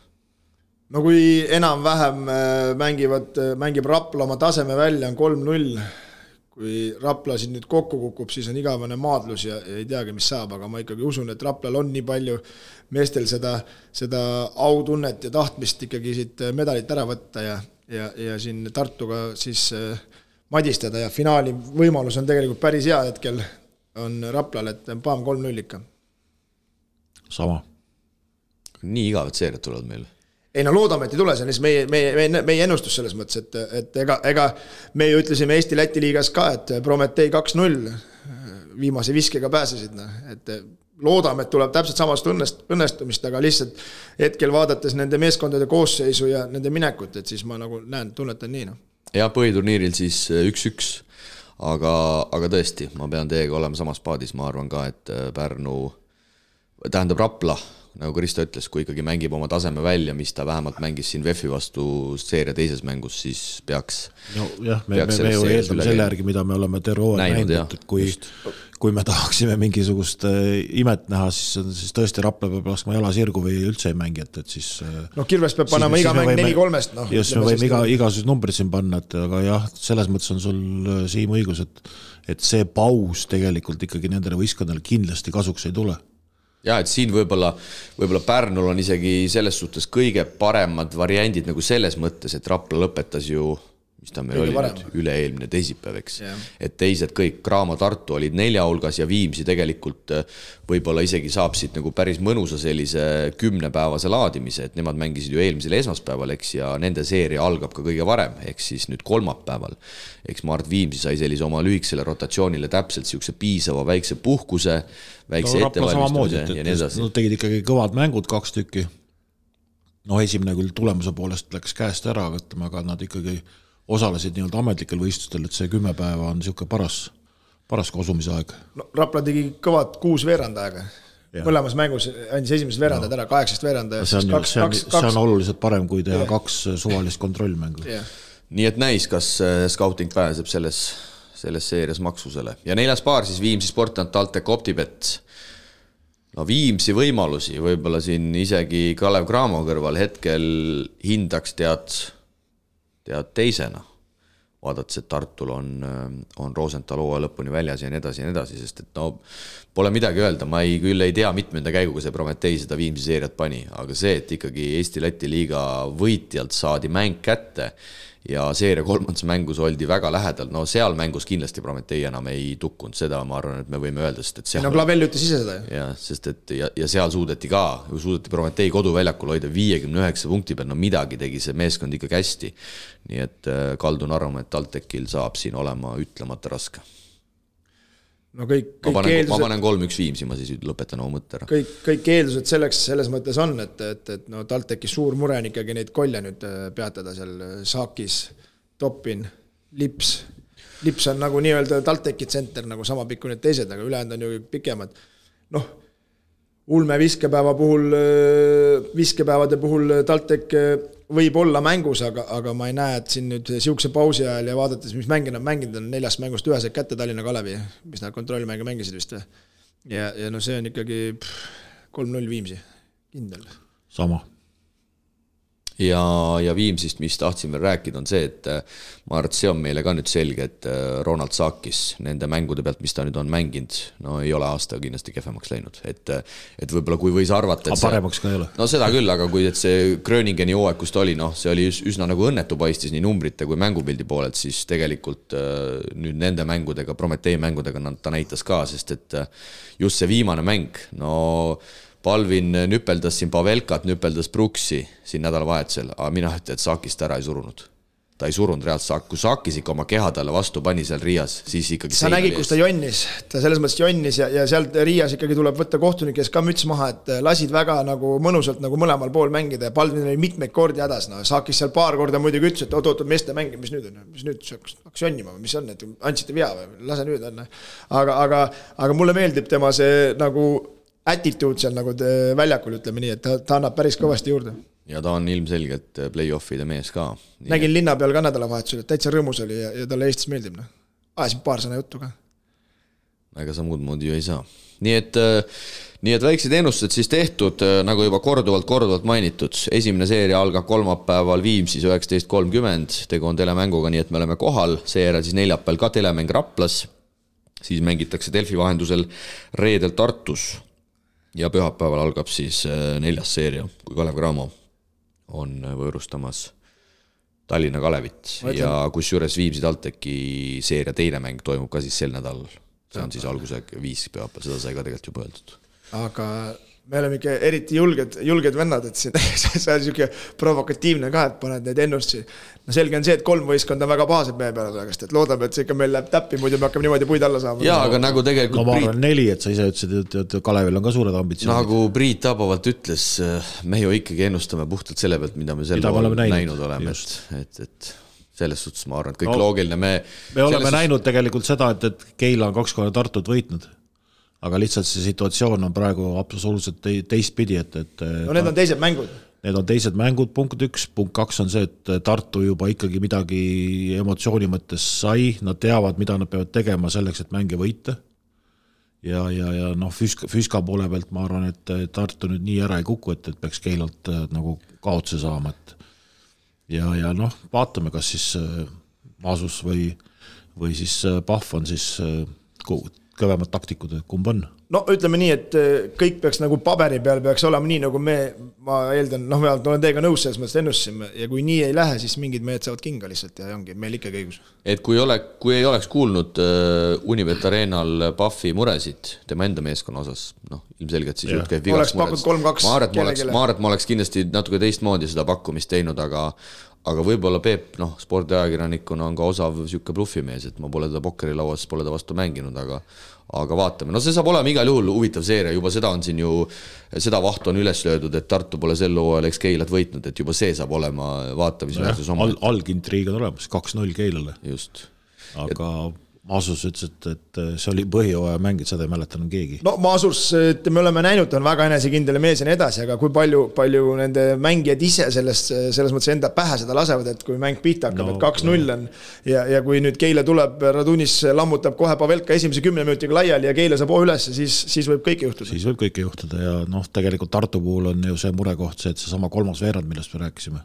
Et kui see kinni kiilumine ikkagi tuli, siis kui Keila suudab siukse situatsiooni tekitada, siis nendel on trumbid olemas. Kui nad suudavad Gordonile pakkuda siukest mängu nagu Ventspils. Mul oleks hea meel, kui oleks vastupidi, et Keila võidab 3-0. Aga lihtsalt see, mida me oleme näinud, see nagu seda praegu ei ennusta. Viimsi Taltek siis sel loal mängud 2-1 Viimsile, kui ma ei eksi. Põhiturniir läks pooleks Eesti-Lätis ja mäletame, et siis Viimsi võttis raske võidu Karikas, kui poolfinaalis alistati Taltek, vist oli taas Härrise lõpuviskega, aga jääme siis selle nädala veerandfinaal ootama. Piletivõitjad Viimsi Taltek kodumängudele, ärgu unustage meiega kontakteeruda, sest esimene mäng juba kolmapäeval, nii et teeme kiirelt sotid selgeks ja siis jääme juba mänge nautima. Korvpalli Euroliiga kuumimad teemad aitab mängumeestel teieni tuua Eesti Kütusepank. Terminal Oil. Sel nädalal tõmmatakse Euroliiga põhiturniirile joon alla. 3 meeskonda on võitlemas viimase 2 play-off koha peale, kui 6 meeskonda on koha veerandfinaalides kindlustanud. Fenerbahce, Baskonia ning Žalgiris on meeskonnad, kelle jaoks on kõik veel lahtine. Euroliiga Fantasy liigale aga paneb sel hooajal õla alla rubriigi toetaja Terminal Oil ning juba järgmisel nädalal saame siis välja kuulutada lõpliku esikolmiku, kes saab nii Terminali kui ka meie poolt väikesed preemia auhinnad. Kristo, tõusid või langesid? Ei, tubli oli. 33 on ta. Ja tõmbasin päris hea tulemuse see Fantasy War mingi 185, aga siin ikkagi mehed tegid hoopis teisi numbreid siin 214 ja nii edasi, aga jah, kahjuks pean tõdema, et tegin hea alguse sellele nagu Kalev Cramo hooaega, aga 2 nädalaga kukkus kõik kokku. Kaardimaja kokku ja jalad pehmed. Mul kukkus juba veebruaris kokku selles mõttes, et mul nii hull ei ole. Aga kas esikolmik on väga kindel või on seal veel? Ei, seal veel esikaks on suhteliselt kindel, ma vaatasin. Ei tea, esimene Janno Tammsalu 5071, teine Kevin Aalo 4920, kolmas Meelis Peit 4907, ma ei tea, kui 13 punkti on teise ja kolmanda vahel, kas see on kindel? Ei, teine, kolmas ja veel võib seal 4, 5 ja 6 ka veel mängida veel. Tundub, et esimene on pigem. Esimene on kindel, seda 100 punkti kannab tagasi tõmmata. Seda ei tõmba tagasi, jah. Ta peaks olema ikkagi lolli mängima. Sa saad 3 venda vahetada, need kõik peavad minema alt selles mõttes, et aga saab põnev olema siin meil see Maksakaan veel ka, keda ma lubasin tuttu panna siin 2 nädalat tagasi, see on mul nii magam pannud, see vist 400 punkti vahe, enne oli 80, aga vaatame, ma ütlen, et peame mõtlema selle peale, et võib-olla ikkagi play-offi põnevus ka hoida, et äkki paneb mingi väikse sümboolse asja seal ka vahele. Meie liigas nagu. Mõistad sa Mängumehed? Kristo Saag 33. Ma ei taha väga. Ilus number. Ma ei taha väga. Siin on Raudla 155. Ei ole huvitatud väga osalemast. Aga vaatasid, Eerik Parvits, Korvpalliliidu turundusekspert, 24. Igasugused kaerad panevad magama, see on jah, on paha, aga sa ikka rapsid liiga palju, sa ei usalda üldse neid mänge. Ei, ma olen play-offis kõva tavaliselt, et ma ootan seda nüüd jälle. Seda juttu ma olen ka kuulnud juba. Seda sa oled juba isegi näinud eelmine nädal. Esimene mäng seda. Sa oled juba isegi näinud seda. Aga minu jaoks Euroliiga juurde jõudus seda tabelit vaadates, minu jaoks on nagu hämmastav vaadata siin, et 5, 7 ja 8 pole kohta kindlustanud, aga 6, 7 on. Vaata, kus on Euroliiga alas. See on ikkagi kõvem tase kui Eesti esiliiga. Nojah, meil esiliigas ei suudetud neid valemeid enne välja anda, et teada, aga siin on juba valemid niimoodi paika pandud, et see on juba selgena. Aga suure tõenäosusega siis jah, viimane 8 hulka jõudev meeskond kogub 19 võitu, see on jõuliselt üle 50%, rääkides siis võiduprotsendist. Ja protsendid ka, nagu ma mainisin, Fenerbahce, Baskonia, Žalgiris siis võitlevad viimase 2 koha nimel. Fenerbahce jõuab 8 hulka 92% tõenäosusega, Baskonia protsent on 60 ja Žalgiris 48 ja olgu siis täpselt ära ka öeldud, Fenerbahce mängib võõrsil Zverna Zvezdaga ja Fenerbahce igal juhul pääseb 8 hulka, kui ta isegi kaotab ja kaotab kumbki kas Baskonia või Žalgiris, ehk siis sellest ka see suur tõenäosus 92%. Baskonia jõuab igal juhul 8 hulka, kui ta võidab võõral väljakul hetke turniiritabeli liidrit Pirose Olümpiakost ja Kaunase Žalgiris, kelle edasipääsu protsendiks ennustatakse siis 48, nemad jõuavad 8 hulka siis, kui Baskonia kaotab Olümpiakosele ja nemad võidavad Müncheni Bayernit. Nii lihtne või nii keeruline see ongi. Tagantpoolt ettepoole, et see viimane variant on, ma arvan, kõige tõenäolisem. Ja ma tuleks kõigepealt võib-olla selle eesootava Olümpiakose Baskonia mängu juurde, mis saab aset leidma siis neljapäeva õhtul. Ja siin on see trikk mängus, et hetkel siis esikohal võrdselt Olümpiakos ja Real, 23 võitu, 10 kaotust ja iseenesest nüüd Olümpiakos mingis mõttes saab nagu vastast valida. Kui ta võidab Baskoniat, siis Realiga ta on plussis, ehk siis ta on igal juhul põhiturniiri võitja. Ja sellisel juhul võites Baskoniat, ta väldib igal juhul seda, et ta mängib esimeses ringis Baskonia, kes ma ütleks on väga ebameeldiv vastane, ma julgen väita. Sest et see on siuke hurraa korvpall, palju punkte, sa ei tea kunagi, kui neil on hull päev ja reaalselt sa võid neilt tappa saada. Ma ütleks, et Kaunase Žalgiris oleks Olümpiakosele selgelt parem vastane, üsna sama stiiliga meeskonnad, aga Olümpiakosel on kordades rohkem kvaliteeti. Just. See annab nagu nendele ka motivatsiooni seda Baskoniat võita. Ma arvan ka. Ja see kahjuks meie kui Baskonia fännide kahjuks räägib hetkel päris tugevalt. Põhimõtteliselt ütleme siis nii, et kõik otsad on Žalgirise käes. No Žalgirisel on selles mõttes Bayerniga mängule minnes on juba temal kõik teada, mis võimalustel on. Fener kaotab, see Baskonia võidab, Žalgiris võidab, Fener väljas. On nii, eks? No see, ma arvan, Žalgirist üldse ei huvita. Neid huvitab, et see, et nad peavad oma võidu kätte saama. Baskonia sel hooajal võõrsil 4-12, Žalgiris 5-11, nii et mõlemal ikkagi korralik nii-öelda miinusprotsendi saldo. Vastane ei ole ka, ütleme. Vastane hoopis teine. Esimesest 4 hulgast. Žalgiris mängib siis Bayerniga, kellel midagi mängus ei ole ja Bayern on siis hetkel tabelis 15 ja viimase 10 mängu saldo on 2-8, ehk siis Bayernil selgelt praegu rõhk on pandud Saksamaa liigale, kus neil sel aastal tegelikult asjad väga, väga hästi läinud ei ole. Alba on hetkel Saksamaa liiga liider koos siis Bonniga ja Bayern on alles 3. ja Bayern on sel hooajal saanud juba 7 kaotust Saksa liigas, kui Albal on neid näiteks ainult 2. nii et Bayern kindlasti hoiab ennast mingis mõttes Saksamaa liiga jaoks. Bayern peab koduliigas lihtsalt nii palju pingutama, et samas ikkagi, see on ikkagi Euroliiga ja kellelegi käru keerata on ka tore. Ei no iga võit ju toob ikkagi raha ka sisse. Punkt 1, punkt 2 on see, et sul tuleb ikkagi täis maja, et ega nad ei saa niisama ära anda seda mängu, muidu neid ei tulda ju enam vaatama. Et mulle tundub tõesti, et siin Baskonial selles mõttes on kõik enda kätes praegu, et tuleb see Olümpiakos kuidagi seal Rahu ja Sõpruse areenal neljapäeva õhtul kätte saada, sest loota sellele, et Bayern kodus võidab Schalgerist, no ma ei tea, ma väga palju, Krista küll oli enne saadet, enne lindistust täna siin väga bravuurikas, öeldes, et Schalgeris läheb kipsi ja ma ei tea kõik muud asjad, aga no huvitav koduväljakul Euroopa ühe tulisema satsi Maccabi vastu eelmisel nädalal kipsi ei mindud, miks siis peaks Saksamaal minema? Ma muidugi, ma ütlen ausalt, kõik Schalgeris Eesti fännid vihkavad mind, aga ma siiralt loodan, sest et kui mõned siin selles vastasseisus eelistavad Schalgeris, siis mina igal juhul olen Baskonia mees. No ma olen ise Schalgerisega seal Kipsis olnud. Münchenis, Kipsis oleme ka olnud. Münchenis käinud mängimis ja seal on selline nagu hea atmosfäär selles mõttes, et kui me ütleme näiteks Serbias vaata, siin publik nagu tümitab, siis Münchenis on selline lihtsalt hea atmosfäär, palju rahvast alati täis maja. Kõik plaksutavad, kõik on sõbralikud ja selles mõttes on nagu tekitab niisuguse hea fooni, et seal nagu seda läbipõlemist, mis nagu Serbias toimub, et enne kui oma pingi peale jõuad, on siin juba ära tümitatud, pooled mehed on juba näha, et on mängust väljas. Jõuame nüüd asja juurde ka. Et selles mõttes ma näen, et Schalgerisel on väga suur võimalus. Aga räägime siis Siimu ja minu lemmikvõistkonnast, et no Baskonia on ikka praegu sihukest tulevärki näinud, kas on Olümpiakosele panna 100 punkti vastava? Ja, aga nagu sa kaitse lihtsalt vastu. Nagu sa Krista tead, ma olen viimased voorud ei ole Olümpiakos väga veenev olnud, olema ausad. No vaata, kui treener haigeks sai, siis läks käest ära, aga nüüd on treener tagasi. Kas su mälu on, Krista, nii lühike? Ma arvan, sel loal korduvalt lugenud seda võrdlust ette, kui palju Baskonia viskab kodus ja kui palju ta viskab võõrsil. Seal on mingi 20 käärumas. Aga tõesti, sellest sul on õige point, räägime asjast ka ja räägime eelmise nädala mängudest, siis nende meeskondade valguses Baskonia siis teeb klubi skoori rekordi Euroliigas 120-100 võidetakse Villerbani Asvelli, 3 veerandil paneb Baskonia siis koduväljakul üle 30 silma ja no kõige tipuks veel rutates sündmustest ette, koduliigas võetakse 9 järjestikune võit, nii Real kui Barça saavad koduliigas tümitada, ehk siis lugupeetud kuulajad, Sander Raiest ja Maikalev Kotsar, meie mehed mängivad hetkel Hispaania kõige, tabloo ei valeta, kõige parema meeskonna ridades. Kõige kõvemad korvpalli, jah. Meil on küsimus, mitu võitu järjest Baskonia kodus saanud on? Kodus? Yeah. Kodus ma ei oska öelda, ma tean, et Hispaania liigast tuli 9, igatahes nagu üleüldiselt. Aga sa tead või? No täna viskas ette, ma arvan, et see oli kodus, mitte järjest. Vahepeal ikka tuppa ka saanud Euroliigas, et kodus ikkagi.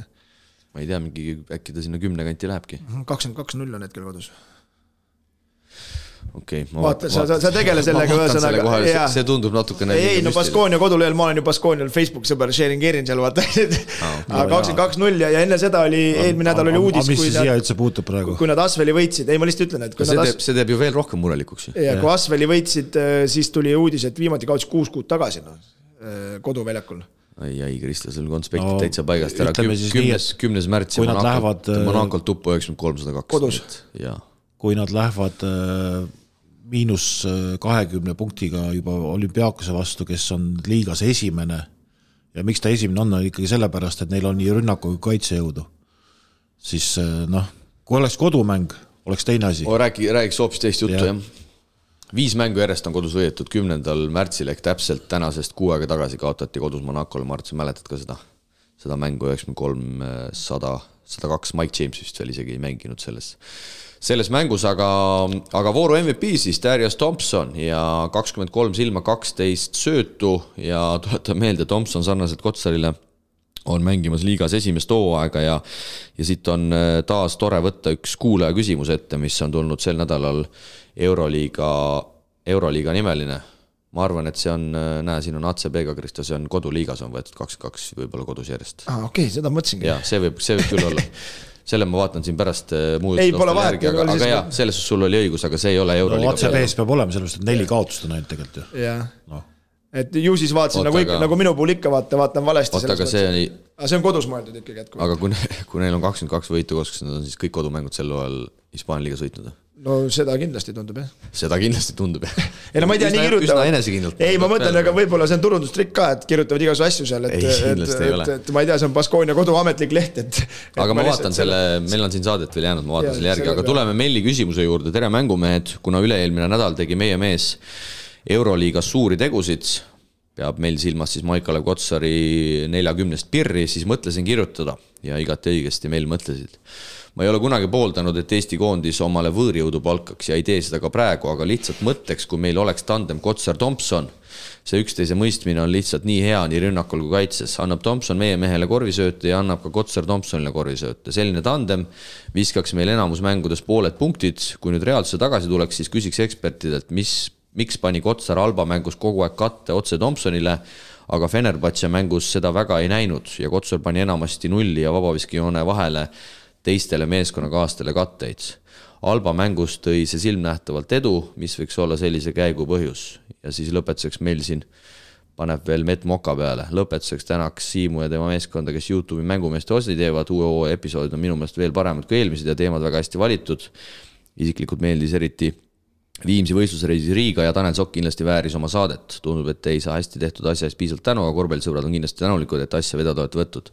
No näe, meil juba saime tänu, nii et ei ole häda midagi. Aga tuleme siis Kotsari juurde ja noh, mehed, palju meil siis pappi vaja on, korvpalliidu pappi vaja on, et Thompson ära võtta. Kusjuures tegelikult ei ole üldse paha mõte Melli poolt, ausalt ei ole üldse paha mõte. See ei ole paha mõte, kui seda küsimust lugesin ja hakkasin analüüsima, siis mõtlesin, et miks meile võiks Kullamäe ja see Kotsar samamoodi mängida, et ma saan aru, et muidugi Thompson on kordades parem mängija, aga mõtlen ise reaalselt, paned seal Thompsoni Kotsariks ja siis paned äärtele, paned sinna Raiest ja Trelli ja noh, ütleme, paned seal tõmbad viskajad. Vahet jälle, keda jooksma. No, jah, ühesõnaga.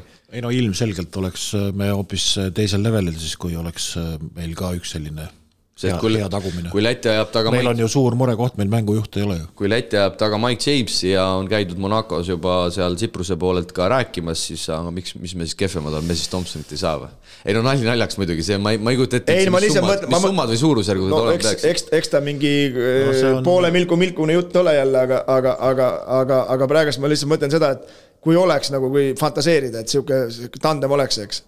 Kujuta ette, kus see annab Eesti koondisele selles mõttes teistele vendadele juurde, kus need vennad peavad hakkama trennis rohkem selg sirgem olema, ei ole nii, et vaatavad. No. See oleks ikka tegelikult, mõtlen Mellilt väga äge mõte ja ma olen seda kusjuures korvpalliringkonnas siin nüüd viimastel nädalatel ennegi kuulnud, et tegelikult on nagu päris äge nagu fantaseerida, et see oleks tõesti nagu uhke asi. Sest see ikka tõesti, kuidas kaks mängijat nagu sobituvad oma vahel. No sellist asja ei ole tegelikult ammu näinud, et ma ei võta üldsegi Maigilt midagi ära, Maik teeb super hooaega ja ma olen teda alati kiitnud, aga no see, et ta on saanud sel hooajal võistkonda jagada Thompsonile, no see on ikkagi Maigi jaoks ka olnud ikkagi puhas õnnistus ja vastupidi ka. Ja ma tahtsin just seda sama ka öelda, et vastupidi ka, kas oled nagu jälginud, ma olen viimasel hakanud jälgima nagu seda rohkem, et nende kehakeelt ka seal nagu enne. Ja need vennad kumbki ju vaata kunagi ei jonni ja läheb midagi pahasti või mida iganes, töötavad ja nüüd olen korduvalt näinud, et isegi viimane mäng Mike läks Thompsonile midagi ütlema, kuidas mängida ja Thompson käib tema juures ütlemas, et kuidas mängida, et seal nagu loevad on nagu mängus ühel samal lainel ka nagu. Ja nagu öeldud, Thompson siis viimas mängus 23 silma 12 söötu, vooru MVP ja Mike tegi ka jälle väga soliidse esituse, 21 minutit, 15 punkti, 6 lauda, 3 söötu. Raieste siis Astveli vastu sai 7 minutiks väljakul, aga siin oli tegelikult meil enne ka mingi point, et ühesõnaga Alba vastu pani katte Thompsonile, Fenerbahce vastu mitte. Noh, ma ütlen ausalt, ma ei näinud ühte nendest mängudest, ma kindlasti ei näinud, aga noh, ma eeldan, et seal olid mingid taktikalised käigud. Mina tahtsin sama, et ma Fenerit ei näinud, aga Albat nägin, et no Albaga oli selge see, et nad tunnetsid seda ülekaalu lihtsalt nende komatside ja nende ülevaate, et nad lähevad sõlme ja kui me võtame Feneri mängu, siis lihtsalt Marinkovits oli nii kuum lihtsalt sel päeval, et taheti sealt saada mingit eelist, ma arvan, et seal nagu rohkem ei olkist. Kui me võtame Fenerbahce rosteri, siis ega Motli liigub jalgadest päris hästi, nagu, et seal nagu ei ole lihtne. No seal oli teistsugune kaitse üldse, jah. Ja, et seal, Mart, me oskamegi nii palju siin vastata, et lihtsalt taktikalised erinevad käigud vastavalt vastasele, et mõtlen ausalt, ma ei kindlasti Benaroia ei tee mängupilti selliselt, et Kotsar mängib kogu aeg Thompsoniga kokku.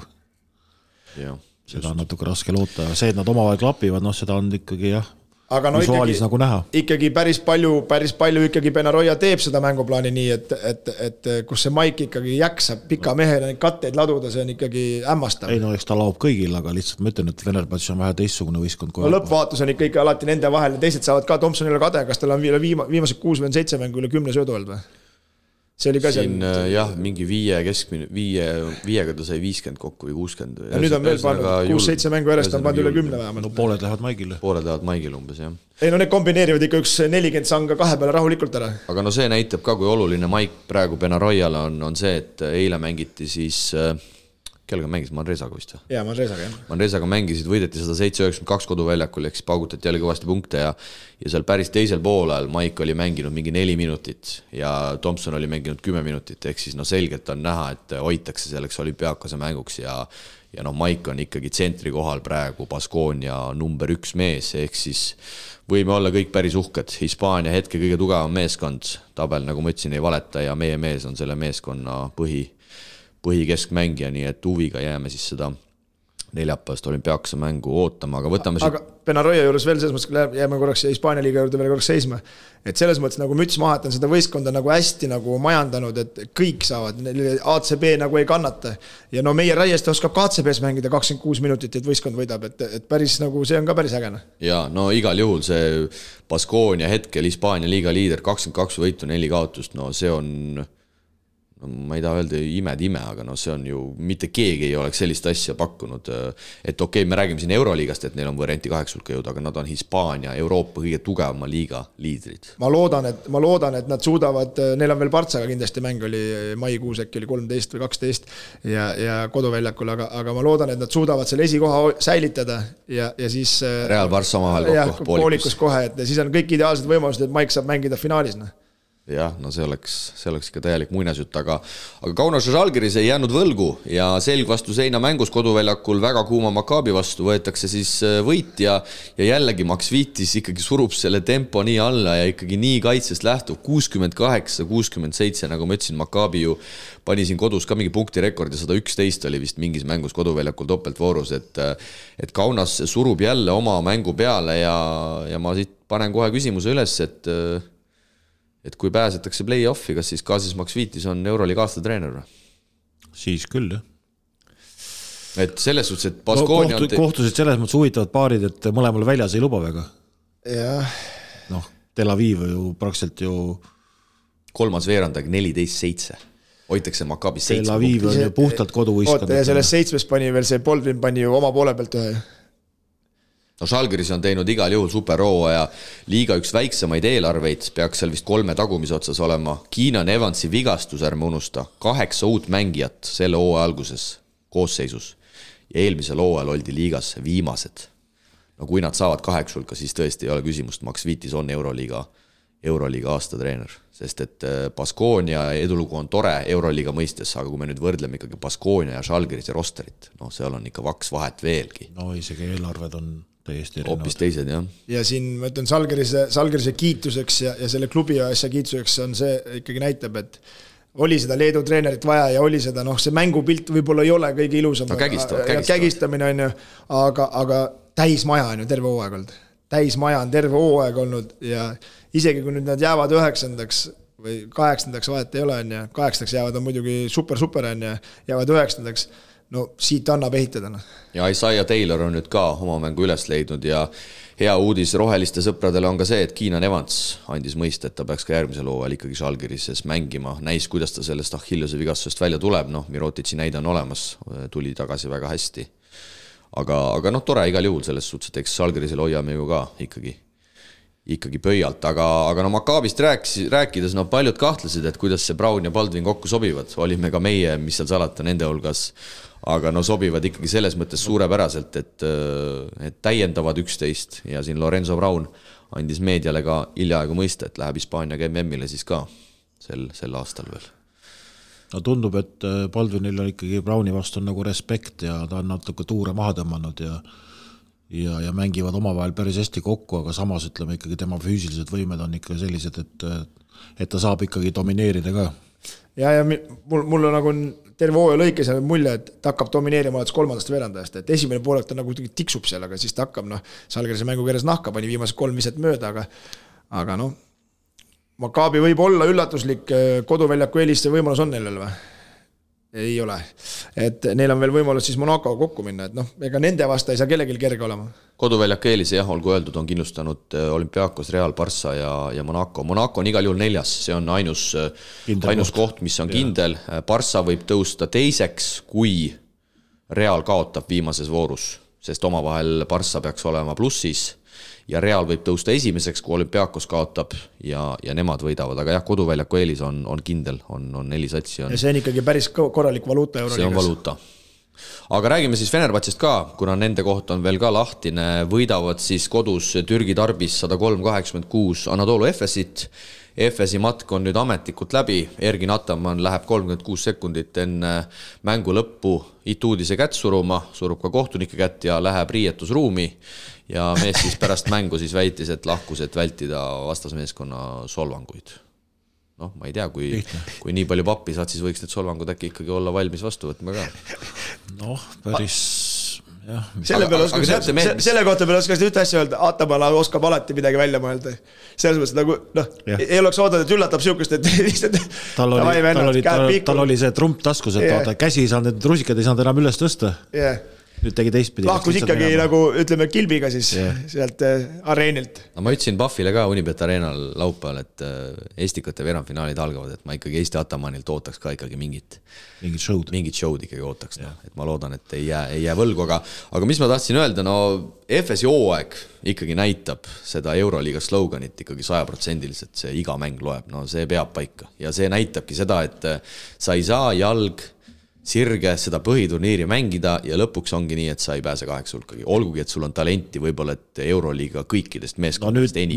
Nüüd enam vaata, ei võetud ju tabelist kedagi maha, et ega nad ju eelmine aasta ei oleks võib-olla ka saanud. Et lihtsalt mängisid ka omal tasemel. Et selles mõttes, et see Euroliiga näitab ära, et kui sa tahad jõuda play-offi, sa pead hakkama kohe mängima. Sa ei saa nii, et hakkan jaanuaris mängima. See on väga äge.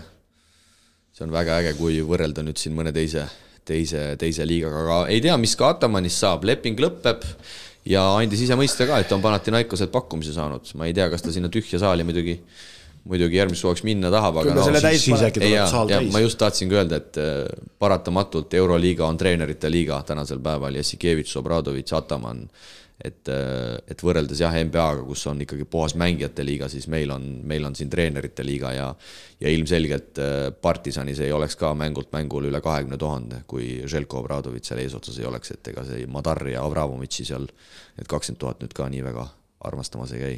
Aga nad on suutnud, kui sellest nüüd Fenerbahcest rääkida, huvitav oli see, et nüüd mängis koduliigas ka ja paid meie sellele kasetempile 50, 150, siuke vahe.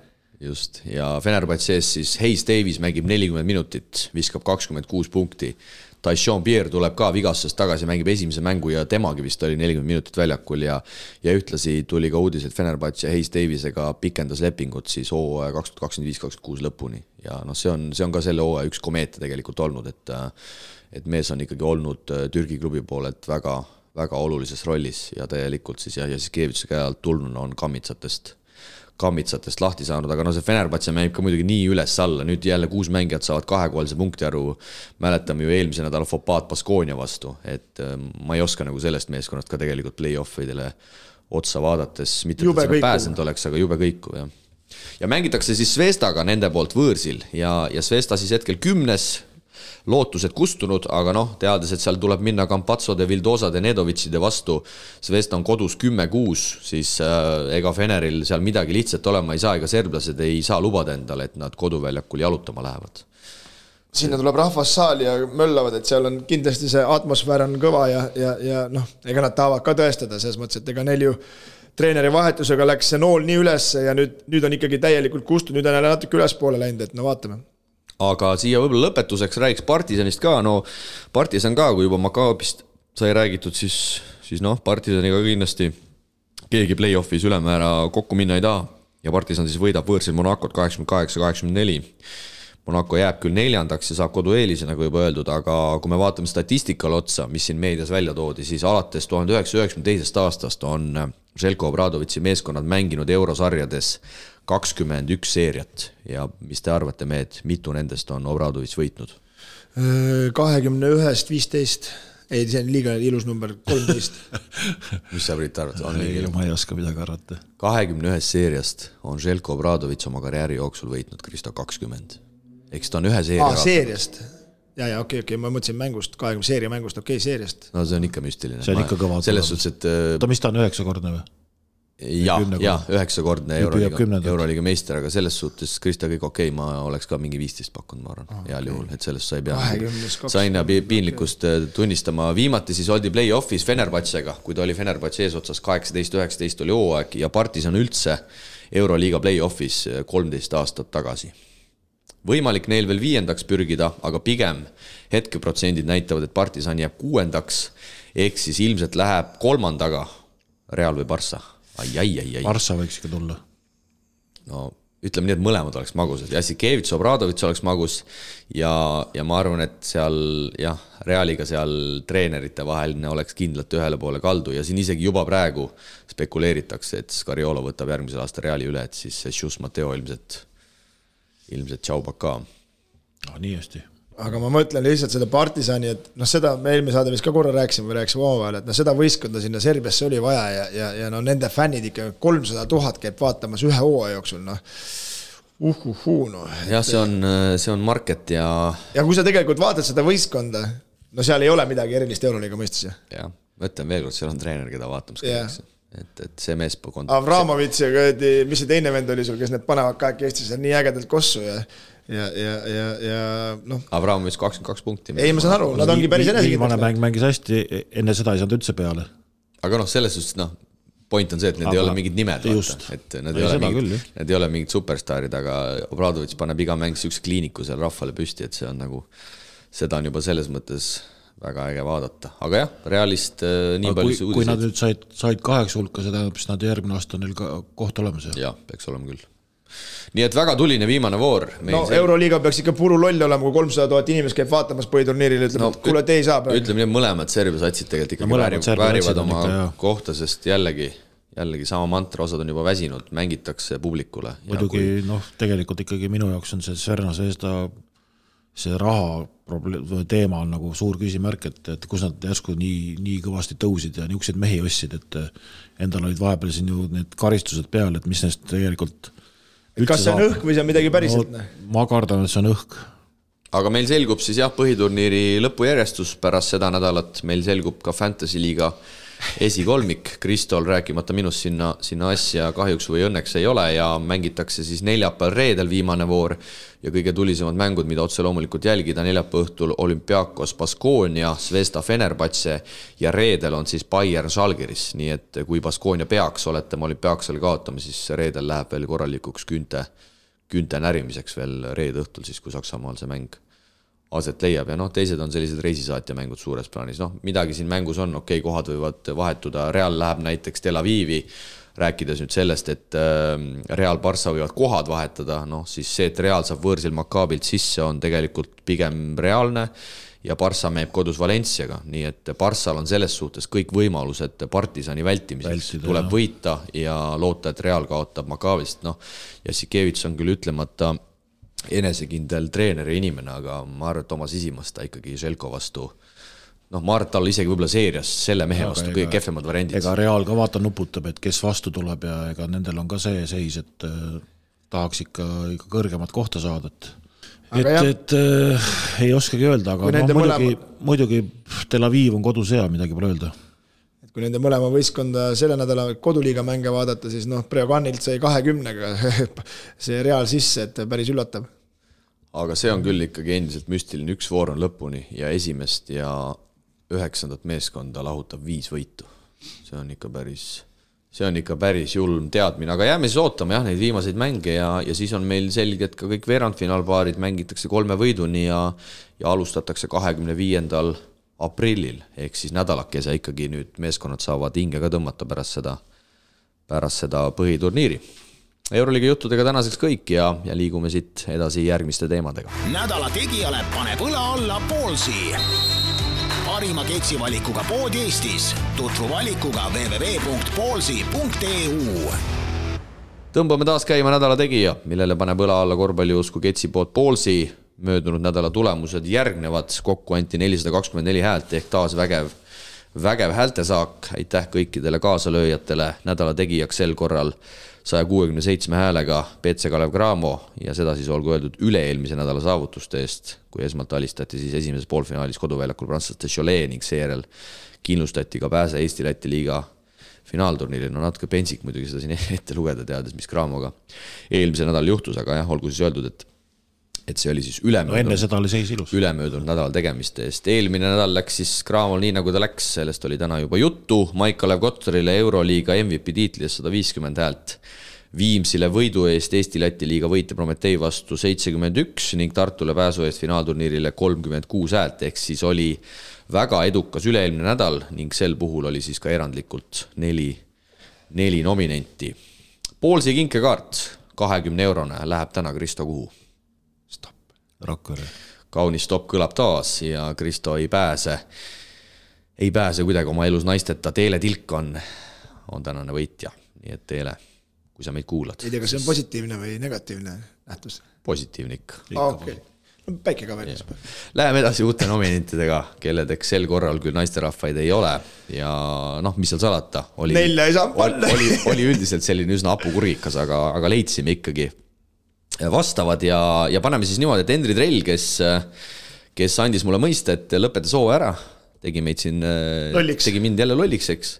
Eile ma Endrile helistasin ka, küsisin, et kuule, et mul on siin piinlik juba saates istud, et kogu aeg ainult puusse panen, küll ütlen, et Viimsi kedagi juurde ei võta, siis tuleb saakis, küll ütlen, et Trell ei lähe kuskile mängima, siis on Prantsusmaa kõrgliigas. Aga Endri ütles, et rahu, et tuli niivõrd hea pakkumine, et oli patt sellele pakkumisele kätte ette panna. Nagu maal öeldakse, raha rihib. No kas nüüd ainult seda, aga kindlasti peab olema tegelikult, et kindlasti ka dollarimärgid. See liiga nüüd ei ole küll selline, kuhu Trell nagu minema peaks. Ja Trell hakkab siis mängima Prantsusmaa kõrgliigas Roanne'i meeskonna eest ja ollakse siis hetkel 8. ehk viimasel play-off kohal. Lähimat jälitajat edestatakse ühe võiduga ja Trell toodi siis asendama ühte vigasta saanud mängumeest, nimelt siis prantslast Roosi. Ja debüüdi siis Endri teeb neljapäeval ja ei kellegi muu kui Cholet vastu, Cholet saalis, nii et tuttav sats. Ja tegelikult, nagu ma ütlesin, ma Endriga vestlesin eile põgusalt ja ta oligi tegelikult hooaja sisult lõppenuks kuulutanud ja tahtis individuaalsele treeningule keskenduda. Kuid Roanne'i sats olevat kordades rohkem kui üks kord peale käinud ja pakkunud ja kuna klubi hirmsasti tahtis, siis eile õhtul juba lendas Ameerikast Miamist Prantsusmaa poole. Täna peaks olema juba trennis ja neljapäeval siis esimene mäng ja leping hooaja lõpuni, nii et üritab aidata siis Roanne'i play-offi Prantsusmaal. Jah, loodame parimat, et me mäletame ju, kuidas Kanguri edulugu algas Euroliigas Prantsusmaalt, et loodame, et sama. Ja eks see on vaata see teema ka, mida ma tegelikult põgustega arutasin ka, et kui klubi nii väga tahab, eks, ja lõpuks ikkagi ütled, et kuule, et ma ei tule, korvpalliringkonnad on ikkagi nii väiksed, et seal Euroopas, kui see ka Prantsusmaa liigal ära ütled, siis jah, see võib sellise paha maigu nagu juurde jätta, nii et tuult tiibades siis Trellile siia hooaja lõpuks veel Prantsusmaale, nagu me teame, seal võib asi minna jaanipäevani välja ja näis, kas nad siis play-offi purjetavad.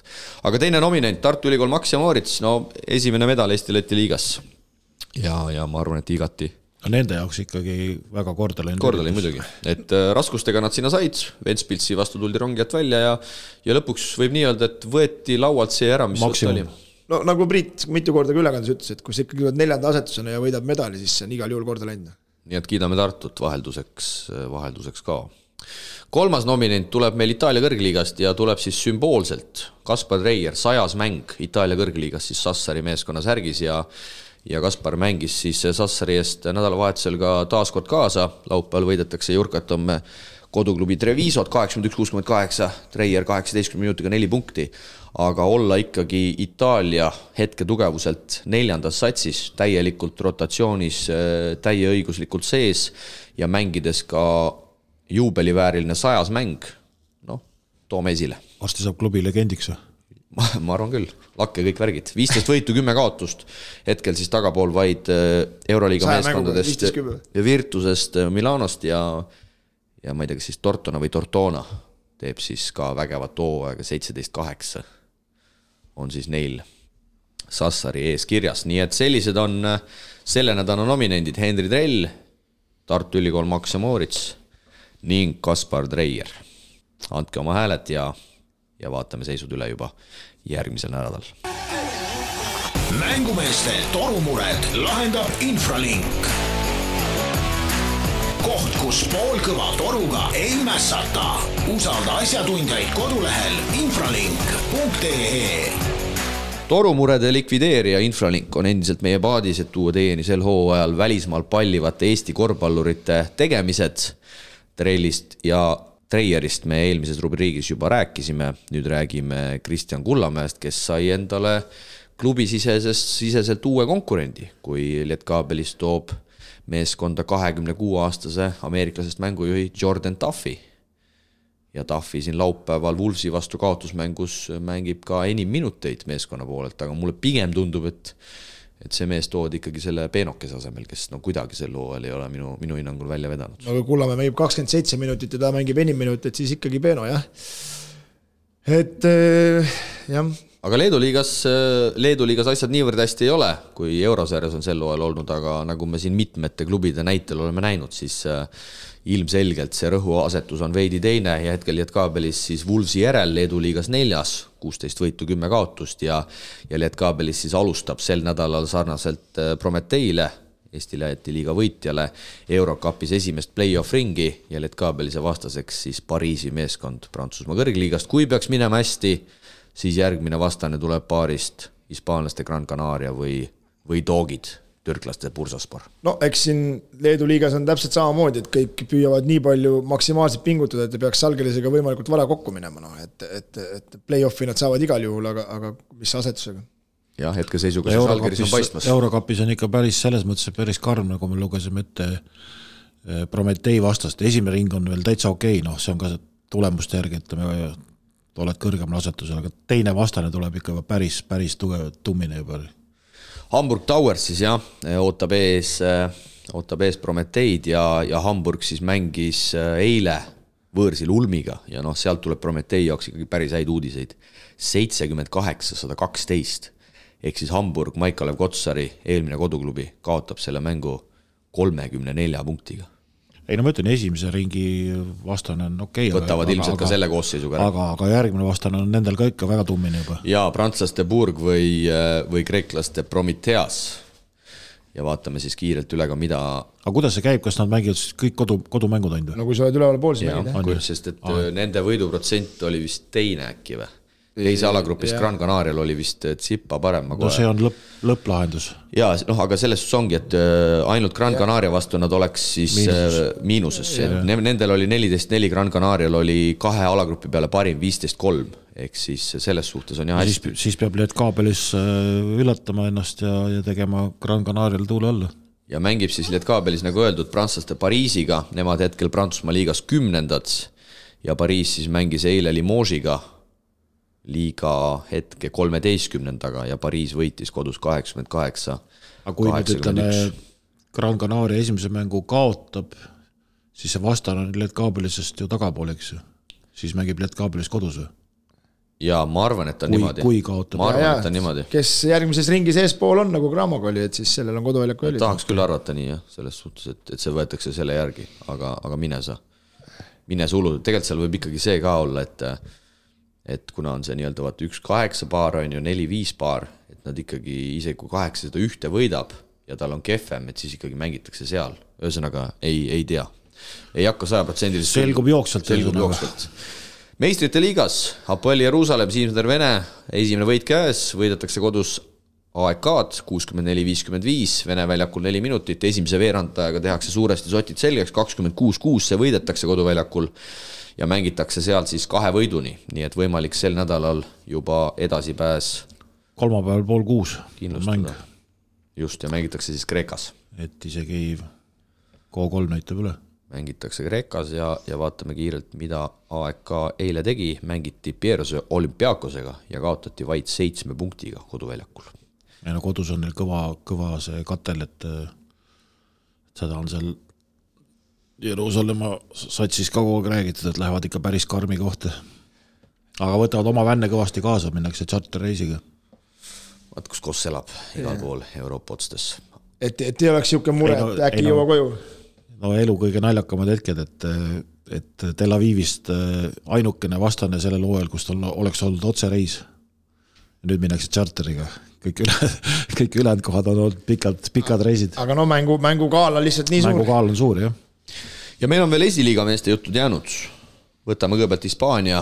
Rauno Nurger kippus koha, mängisid 2 mängu. Kõigepealt kaotasid Hispaania esiliiga ühele tummisemale, ka mitmed aastad Hispaania kõrgliigas olevale Estudiantesile kindlalt 23-ga ja seejärel eile siis kaotatakse Korunule, nii et ma ajan siin jura juttu. 2 kaotust, jah. Kippus koha kaotas vist mõlemad mängud, kui ma siin muidugi valesti kirja ole pannud. 78-85 siis. Igaks juhuks vaatan üle, mul natukene tekkis siin kahtlus, just pärast saame riielda jälle.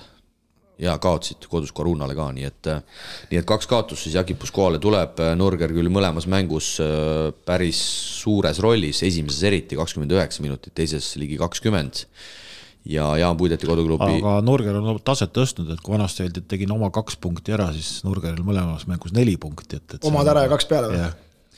Ja Jaan Puideti koduklubi Valladolid siis mängib samuti topeltvooru ja nemad kusjuures võidavad mõlemad mängud kodus Oviedot ja võõrsil Alicantet. Kas seal hakkavad juba play-offid ka juba selgeks saama? Tahtsin just öelda, et eelmine nädal sellest rääkisime, et olid seal suhteliselt võrdselt, et nüüd päris suure sammu tegi Puideti sats edasi. No 34 mängu põhiturniiril, hetkel 28 mängitud, ehk kiire matemaatika 6 vooru on veel ikkagi minna. Kippus koha nüüd 2 kaotusega, kukkus 9-ndaks, olgu öeldud 9 võistkonda siis saab. Esimene peaks vist otse minema ja 2-9 mängivad selle teise koha peale siis ilmselt. Ja Valladolid nüüd kindlustas kõvasti. Sul on õigus, Kristo, Estudiantesiga jagavad 4., 5. kohta. Nii hästi isegi. Nii et, aga seal on tihe, seal on 3 satsi, on kohe 17. See esimene on eest ära või? Esimest 2 on eest ära kindlalt, 25-4 on nii Palencial kui Andorral ja siis tulevad järjest, siis on Coruna on 9 kaotusega ja kippus koha 9. kohal on 12 kaotusega ja siis 10 on juba 14 kaotusega, nii et Valladolid võiks olla küll kindlustanud. Siin peab ikka totaalne ämber tulema Valladolidile, et nad play-offist välja jääks. Kippus kohal veel midagi nii kindlat. Ei ole. Kreeka esiliigas Stensok ja Eleftheropouli meeskond pidid taas kaotuse kibedust tundma juba teist nädalat jäljest, kui kaotati Tritonile 11 punktiga. Sok 31 minutit, 12 punkti. Eelmise nädala arutelu valguses, et kas tempo läks liiga üles. 7 söötu. No ma põgusalt professor Sokuga vahetasin mõtte, et ütles, et kaitse praegu logiseb kõvasti, et siin tuleb 95 punkti ka, ega siin ei ole nali. Tundub, et ei jõuta kaitses tagasi. Ma praegust oma peas siis mõtlesin, kuidas ta seda arutasid Steniga seda, et kui praegust kaitse on tiri, et jala ju järgi. Umbes nii oligi. Ei, temal on okei kõik. Ei, temal on hästi, aga need vanameed ju järgi mul siin on minust vanemaid ka, et neil jalad ei liigunud. Ei, aga tipp-top 12 silma, 7 söötu, ainult võitu ei tulnud. Aga olgu siis öeldud ka, Eleftheropouli meeskond on hetkel 6 Kreeka esiliigas, nii et ka play-offi matkas sees, aga seal on see huvitav süsteem, et need põhiturniiri mängud võetakse kuidagi sinna play-offi kaasa, nii et seal võid olla nii, et alustad play-offi oled 0-2 juba. 3 võiduni käib. Jah, see on päris huvitav süsteem. Aga see annab tegelikult motivatsiooni jälle põhiturniiriks. Et ka niukene... Hakkame Eesti-Läti liigas seda ka nüüd suruma hoopis läbi või? No aga see oleks ju täitsa okei. Mõtle, kui Tartu oleks praegu 0-2 läheks Keil vastu. 3 võiduni käib, eks. Oleks intriigi ju palju rohkem kui praegu. Me panime praegu 3-0 Tartule, siis ei oleks see kindlasti saanud panna. Karudel Kuremaal oleks läbi seeria juba. 3-0. Ei olekski jõga oleva minna. Just. Kurat. Aga võtame saate kokku. Üks liiga veel. Mis liiga? See Põhja-Euroopa liiga. Kus me ka osalesime. Ma räägin VTB-s ka, aga no räägi ära. Ei, no mis asja, seal on ka mängud juba käinud ja nii, see on sinu rubriik. Anna minna, Priit, see on sinu rubriik. 4 satsi on kokku tulnud, no mine tea, mis sellest saab. Kurrama SK rubriik. See on selles mõttes huvitav, et kui eelmine saade vaata Raamo Kask ütles, et Viba tahab ikkagi neid liigasid nagu rohkem välja suuretada ja kärpida, siis praegu see liiga veel toimub. Šešin ja Wolves on üks poolfinaali vastane, see nädal mängivad Start Lublin ja Ostrov ja Velkopolski. Kristo, teed rummiga? Poola saatsid oma vahel, muidugi teed rummi, see on Island 3. Oota, aga see Anvil kuks väljas või? Ühesõnaga nüüd meil ei ole väga palju saateid, kus juures hooaja lõpuni jäänud, ma vaatasin mingi 8-9 ilmselt, siis tõmbame ka meie joone alla, et kui Priit siin juba alustas, siis iganädalaselt keegi üllatab millega? Ei, T2 teete niimoodi, korda mööda üllatate liigaga. Et kas sa tood Madagaskari järgmine hooaeg või tood Burkina Faso või järgmine saade, ja vabandust, et mingi siuke lõpu nagu siuke mõnus, siuke sutsakas, vaata, Priit üllatas küll täna, oled nõus minuga? No sellega ma olen nõus jah, et otsis üles. Et järgmine nädal on siis sinu kord millegagi tulla. Island ei tule enam välja. See võib olla Kristo täitsa midagi nagu kastist välja.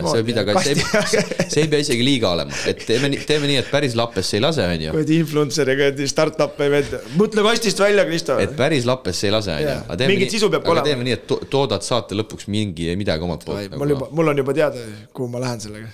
Aga korvpallihooajad hakkavad meil mehed lõppema. Eesti-Läti liiga läbi, eurosari meie jaoks Kalev Cramoga eesotsas läbi. Meil on Estikate veerandfinaalid algamas, meil on Euroliigas tuline voor. Ma kutsun üles kõiki neljapäeva õhtul Unibeti spordibaari vaatama Baskonia Olümpiakose mängu. Ma arvan, et saab olema igati meeldiv õhkkond.